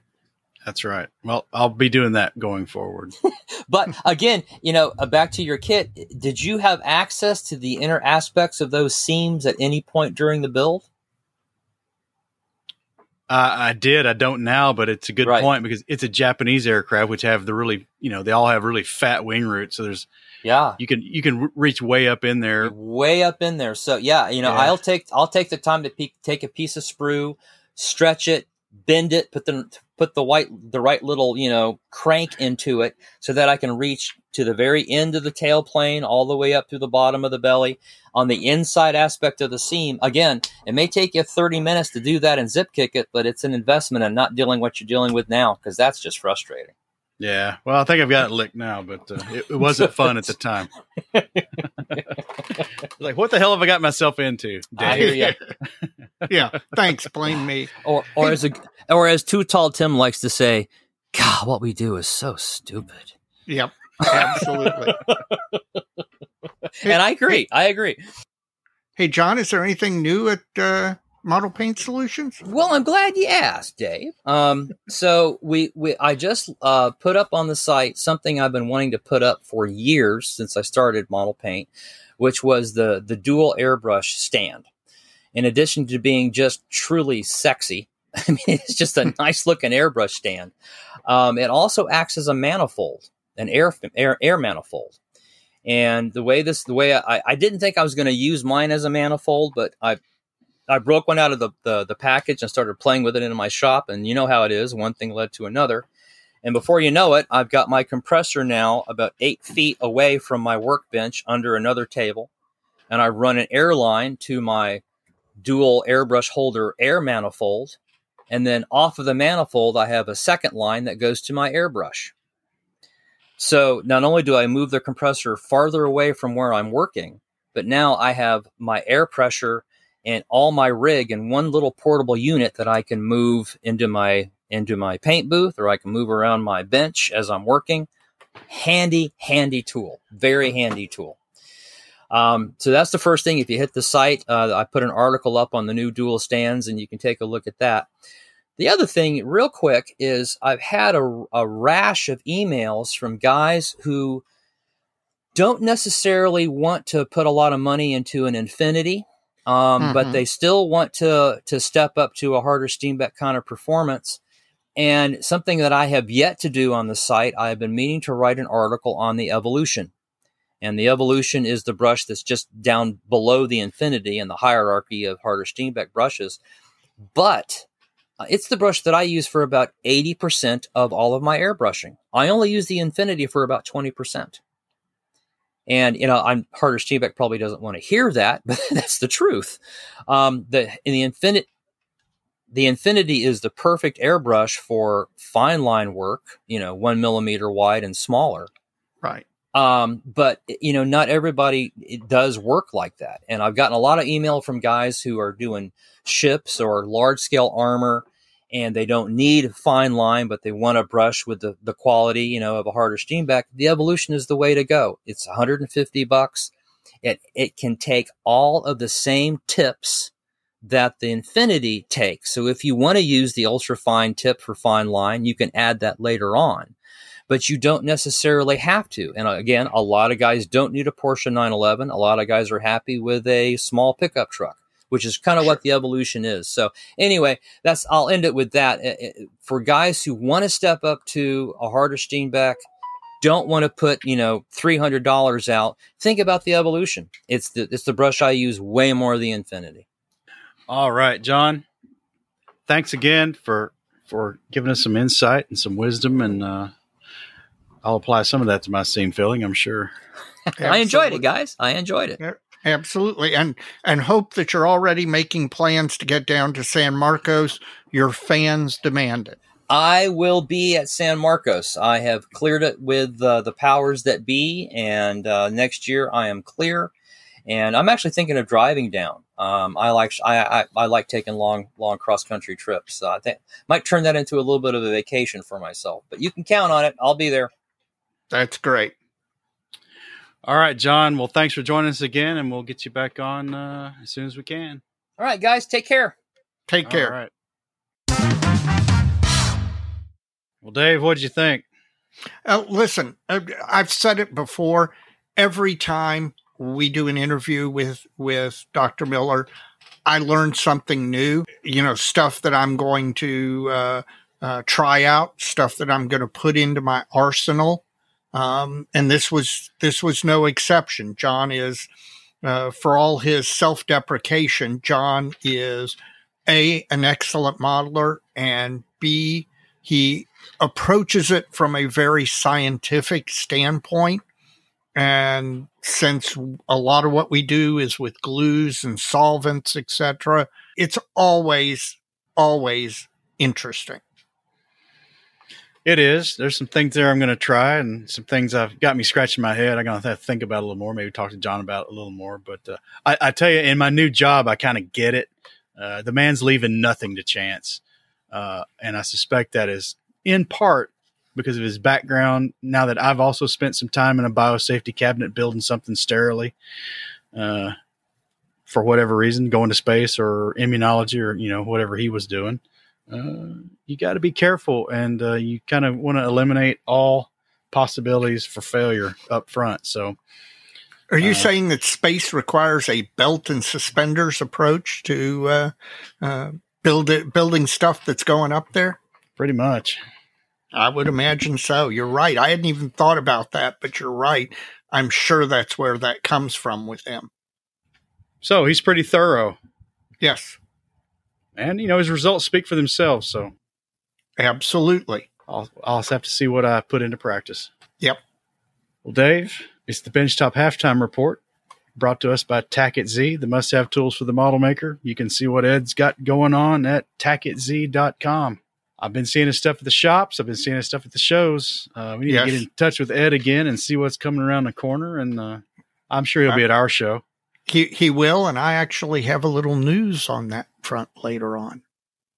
Well, Dave, what's on your bench? Too much. I need to finish some stuff. I need to clear off. Because one of them's a B-52. Yes. Once you get that out of the way, you have all kinds of room. Kind of. B-52 is 80% painted. I'm doing a marbling effect to try and break up that monotonous gray. We'll see how it all works out in the end. It's 144 scale, but it's still the biggest model that I've built since I got back into modeling. And especially with doing this tedious marbling detail stuff, where you're spraying close up to the model, panel by panel. I can't do it for more than like 30 or 45 minutes. And you would think in 30 or 45 minutes, you could get a lot painted, but you really, really can't when you're working in individual panels and detail painting. So it's about 80% done. And then as soon as I get all the paint on it, then it's gloss coat, decals, gloss coat, and satin coat. Put on the gear door and the gears, unmask the canopy, and it's done. It's the glide slope from where I am to this model being finished is very short. I have high hopes that it's going to be done for the MMCL contest, which I'm really looking forward to. So that's number one. And you're right, it will clear up a bunch of space. The Airfix Kate is coming along. I'm working on the interior of it. And even though I am going to put a closed greenhouse canopy over it, so you're not going to see that much of it, I'm still taking my time to do stuff as if it was going to be an open canopy, kind of really to practice for the Arrma P51 for the Musaru. Because I've been inspired by what Inchai has done when he built 16 of them, what Chris Siebert Luftraum did on the one that he did that was so fantastic. Arrma themselves featured the model. I'm going the extra mile on this Kate interior, not because it's going to be anything anybody's going to see, but just to try and sharpen my skills, because one of the things I truly have realized is that this isn't like riding a bicycle. If you don't do it regularly, you lose those skills. They atrophy. So doing this and going farther than I might normally with this interior on this Kate is simply a matter of trying to keep those skills fresh for when I hit the Arrma Hurricane, the Arrma P51. And then that's the stuff I'm actively working on. I did a Facebook post recently on our page regarding the Citadel Metallics, which I used and which you recommended to me. And I'm actually going to do another post on that. But modeling wise, I am making progress, although because of, again, life events, things aren't moving as quickly as I would like them to, but they are still moving, and that's positive. And I need to not focus on the negative. I need to focus on the positive. So, I'll ask about your bench. You got any cable thread that make a really good catapult cable? Oh man, you had to go there. Yeah, I thought I would. Well, Dave is referring to the E16 pole and the catapult project that I really would like to get done here soon. Everything's ready for paint, except I need to rig the catapult before I start painting it because it ripples into how the launch trolley bonds to the airplane, et cetera, et cetera. And you know how you're going to rig it, right? Yes, I know how I'm going to rig it, but I can't find the right crap to do it with. First thing I wanted to try was some heavy elastic thread. I got some of that at Joann's Fabric, some German stuff, so it ought to be good, right? It's the same stuff Ushi probably packages. Well, no, because this stuff's bigger than that. Is it? Okay. The problem is that when you stretch it and put some tension in it, it's all lumpy and bumpy looking. Gotcha. So that's a non-starter. So I guess I could fix my socks with it later. Then I remembered there was some scale cable that model railroaders used to fancy from a company called Vintage Productions, and I found some of that on eBay. The company's long out of business now. When I got it, it was nice. It was a braided, essentially like a tow cable, which is exactly what I needed. The problem was there's really no way to get the tension you needed in it to get all the sections perfectly straight. Gotcha. And nothing will spoil the scale effect of rigging than having a sag or a kink sag or a kink or something in it. So that was a non-starter. So then I figured out I needed something between like 0.3 and 0.4 millimeters in diameter. So, this got started because I found some 0.5 millimeter stuff at some beading cord at the craft store, Michael's or someplace like that. It was nylon, so no fuzz on it. It would have been perfect, but it was too damn big in diameter. It wouldn't go under the small pulleys. So then I ordered some stuff from, where did I say that stuff was from? Kazakhstan? No, almost, but not Kazakhstan. The other K-stan. Kyrgyzstan? Yes, that's it. Okay. So now that is now my most exotic place I've ordered a modeling product from. Though it wasn't a modeling product, but it was for modeling. Sure. 0.4 millimeter cord. Yeah. But it wasn't braided, it was woven. Oh, okay. So as soon as you put a wash on that, it's going to look like a fire hose. Right. So yeah. That was a bust. So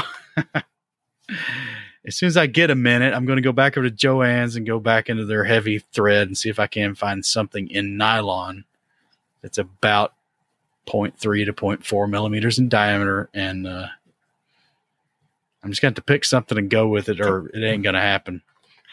Hey, listen, the ladies at Joann are very, very helpful. If you walk up to them, I mean, they may look at you a little crazy when you tell them exactly what you need and why.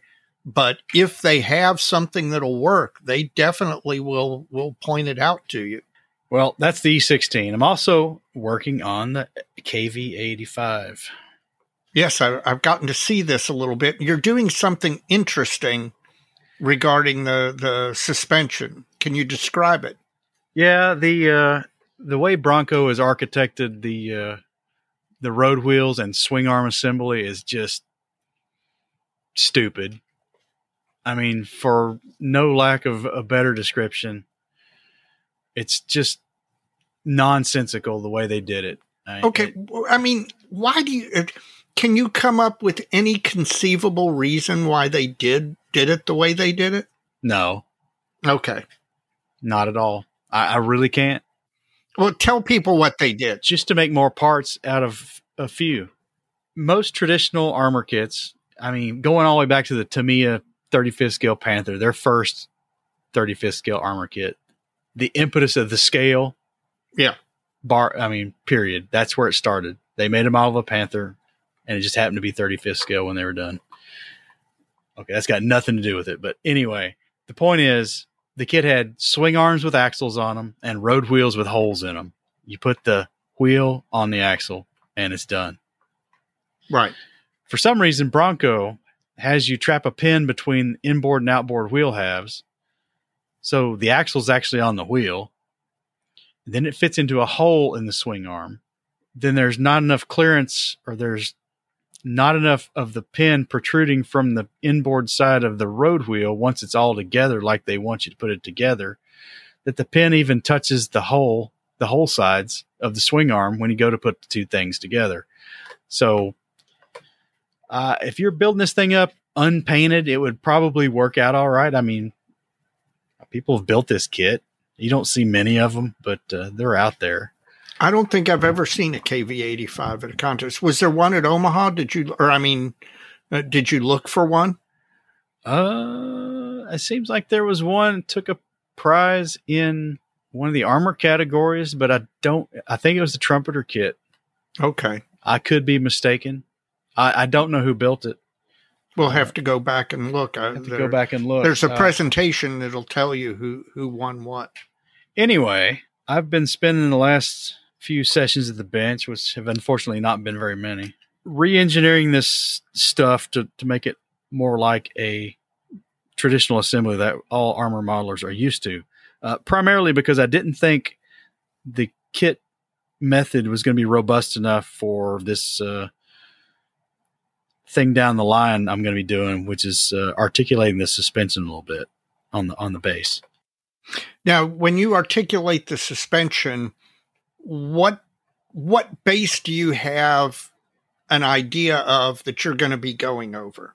Folks who are familiar with KV-85 should be familiar with the White 31 marked vehicle that the Germans captured at Melitopol in Ukraine in 43, I think. There's a place that's been in the news lately. Yeah, that's right. So I'm modeling that vehicle before it got shot to hell and captured by the Germans.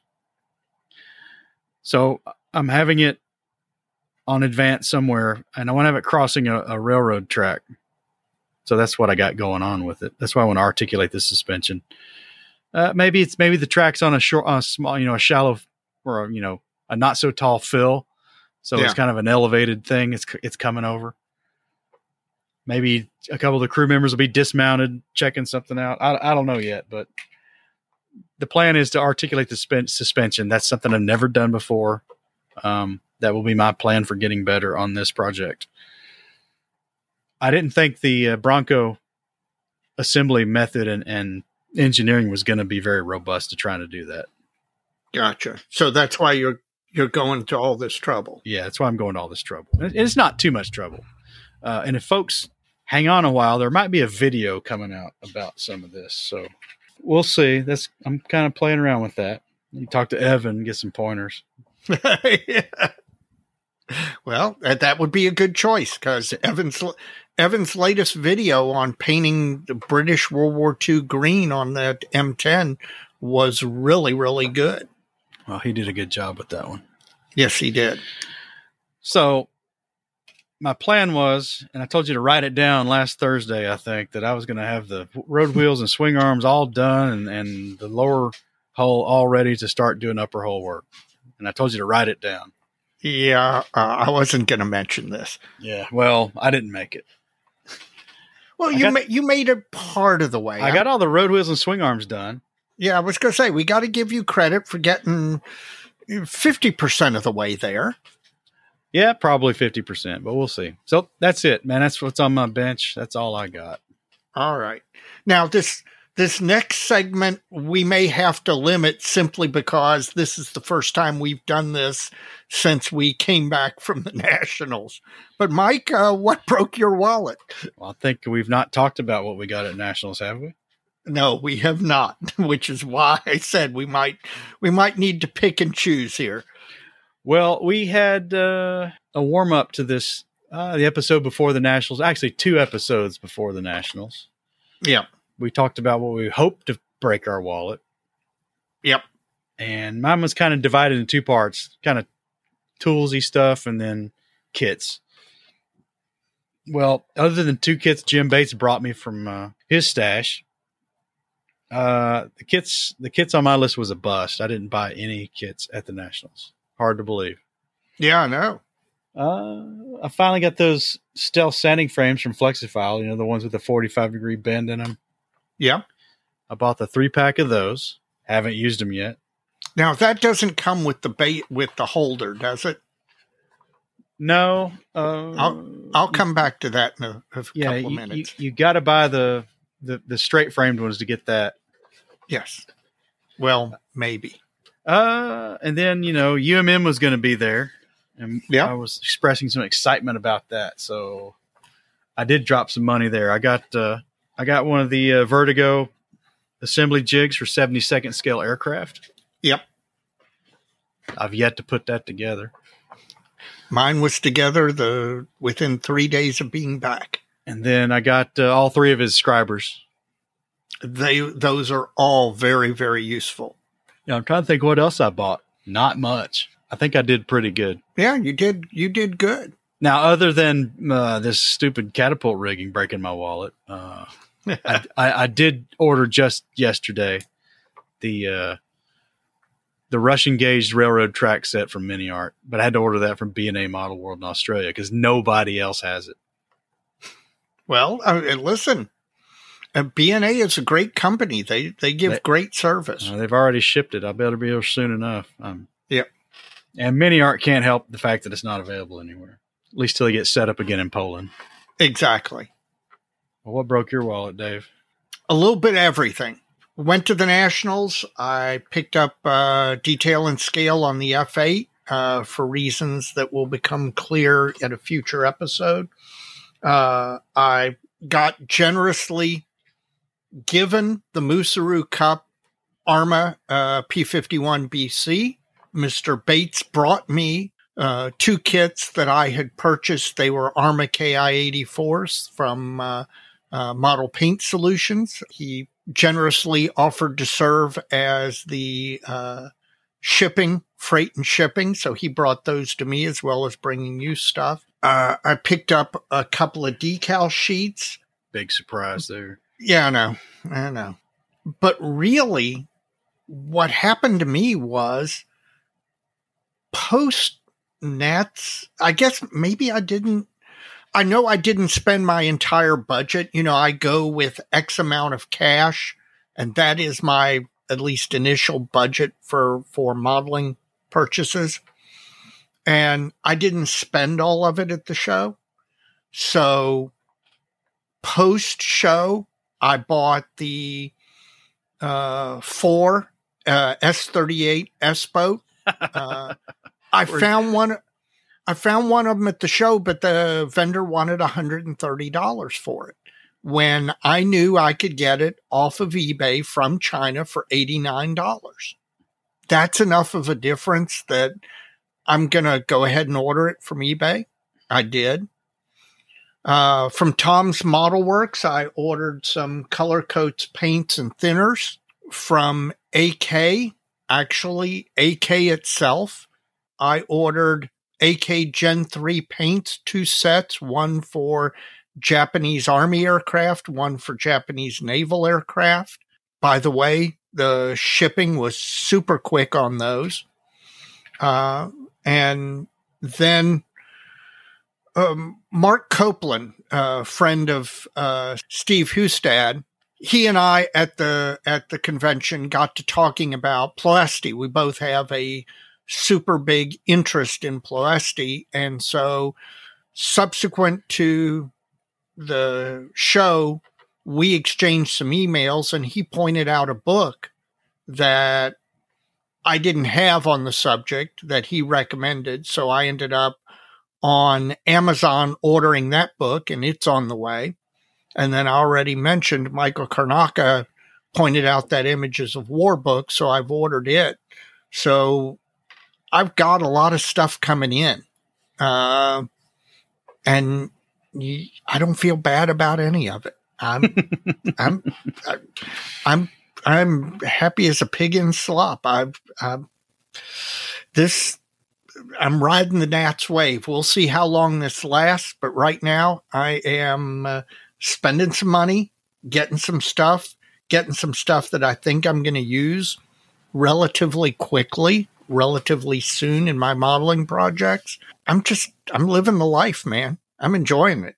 All right. So, Mike, have you found the bottom of your glass? Just about. I could not, but there won't be any for you. Well, you listen. I'm a generous guy. If you want another hit, take another hit. It's not going to hurt me. Well, it's getting close to bedtime. Okay. So, what did you think? This is Hawaiian bourbon. And it's not bourbon. Oh, is it not bourbon? It's whiskey? It's whiskey. Okay. Well, it's not bourbon whiskey. Gotcha. It's just whiskey. Gotcha. It's young and it shows. So lighter color? It's pretty golden. Okay. It's not leaning toward brown just yet. Now the first time I had some of this, I had it on ice, and it wasn't great on ice. After I cut a little bit, because I don't think it had much room in the flavor palette for much to be cut out of it. Gotcha. Because it's young. Because it's young. So tonight, it's neat. Okay. And neat, for those who don't know, means no ice. It's a little sweet, but it's got a good finish on it. On the sides of the glass, the legs are interesting. Now, legs meaning how it streams off the glass after, you know what I'm talking about?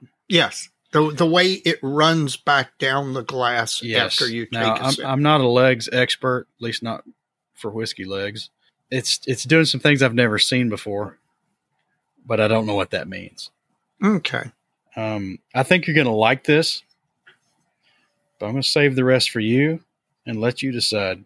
Well, I can't wait. I want to taste that. And Dave, Ian, and Julian, thank you for going ahead and checking it in the bag and getting this stuff to Omaha so we could feature it on the show and I can enjoy it here. But it is good.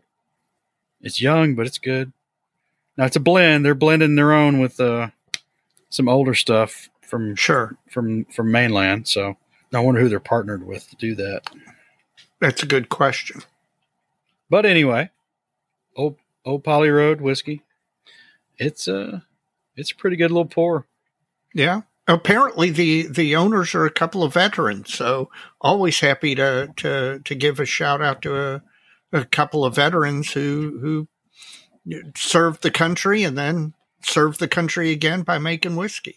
Well, they're off to a good start. I think what I would predict is that does it say when they were started here? It does say veteran made, but it does not say how old the distillery is. Yeah. It's probably not very old. Sure. And I think they're off to a good start. And I think this get north of 5 years and it'll be real interesting. They'll bottle it as something different then. I mean, it'll still be their own stuff, but it won't be this. Yeah. It'll be something else. So Dave, next time you're coming through Hawaii, like 5 years from now, stop in again and he's threatening to go to Madison. So if we can get him to stage through Hawaii again, maybe we'll get another bottle. We might. Well, how's yours working out?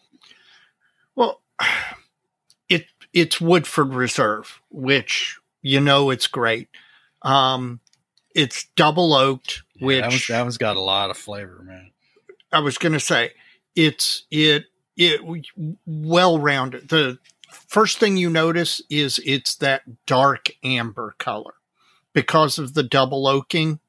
In other words, it's aged in one barrel, then transferred. And my understanding is it's aged again for additional time in a fresh barrel.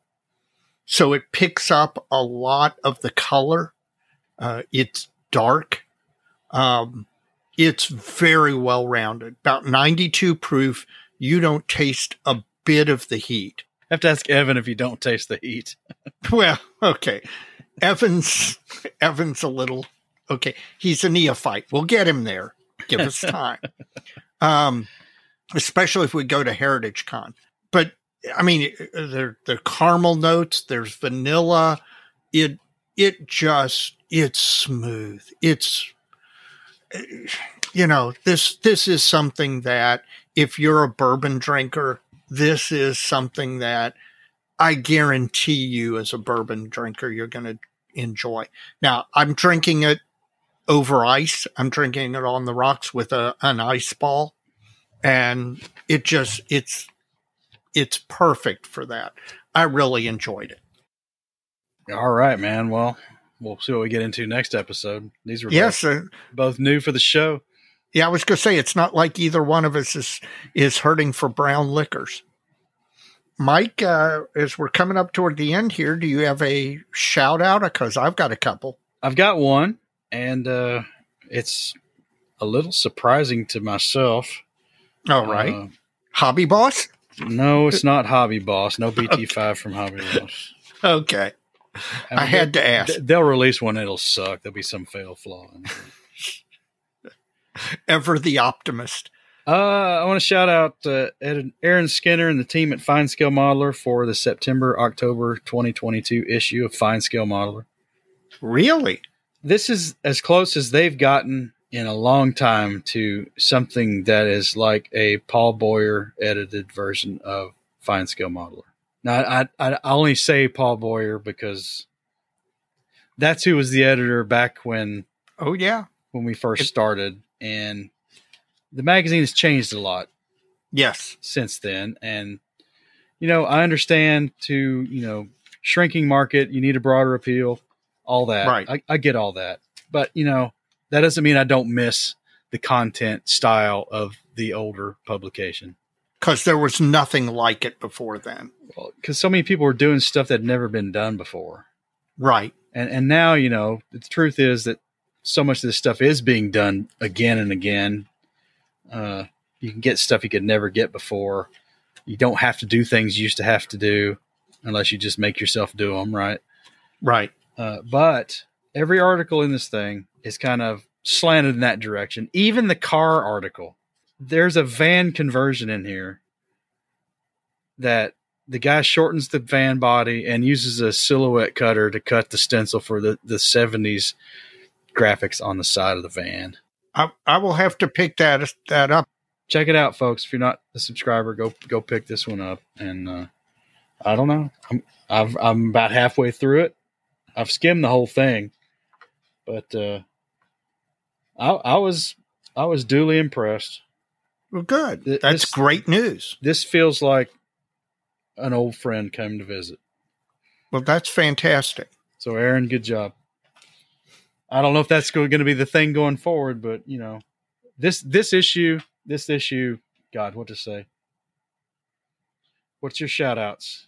I've got 2 of them, and both happen to be our sponsors, but it's not because they're sponsoring the episode.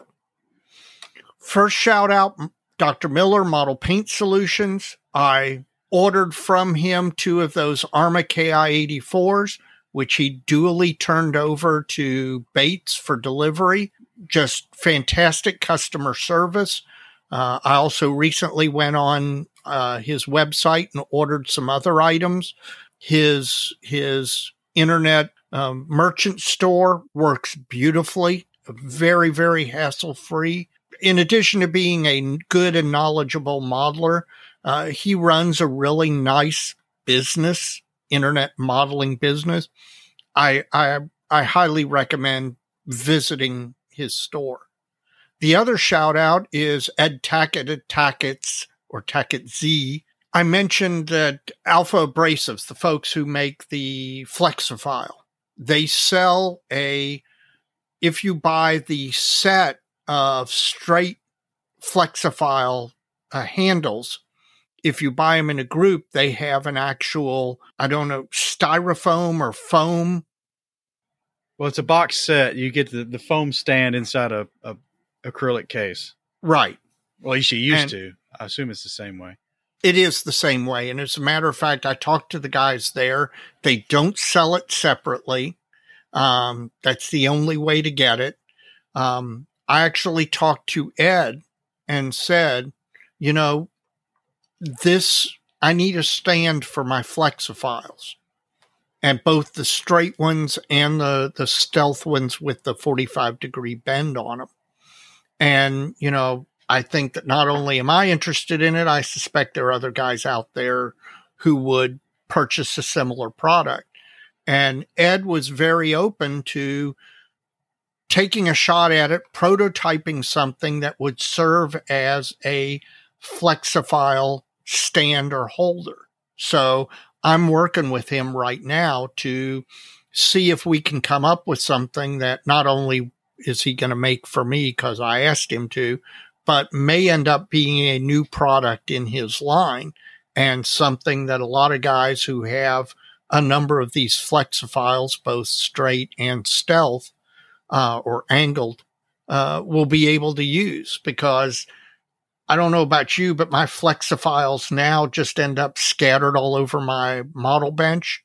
And it would be really nice if I can simply stick them in a rack and then grab the one I need with the appropriate grit already on it. Well, I've got the Flexifile version. Oh, do you? For the straight ones already, yeah. And actually finished populating all the slots. So I've got like 5 of those frames in that thing. Well, I'll be interested to see what Ed comes up with. Optimistic that he'll come up with something that'll be very useful, particularly to populate both the angled frames and the straight frames. Is that it?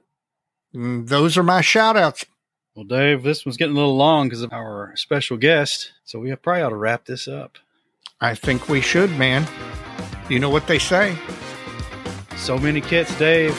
So little time, Mike. See you soon. All right, man. We'll see you soon.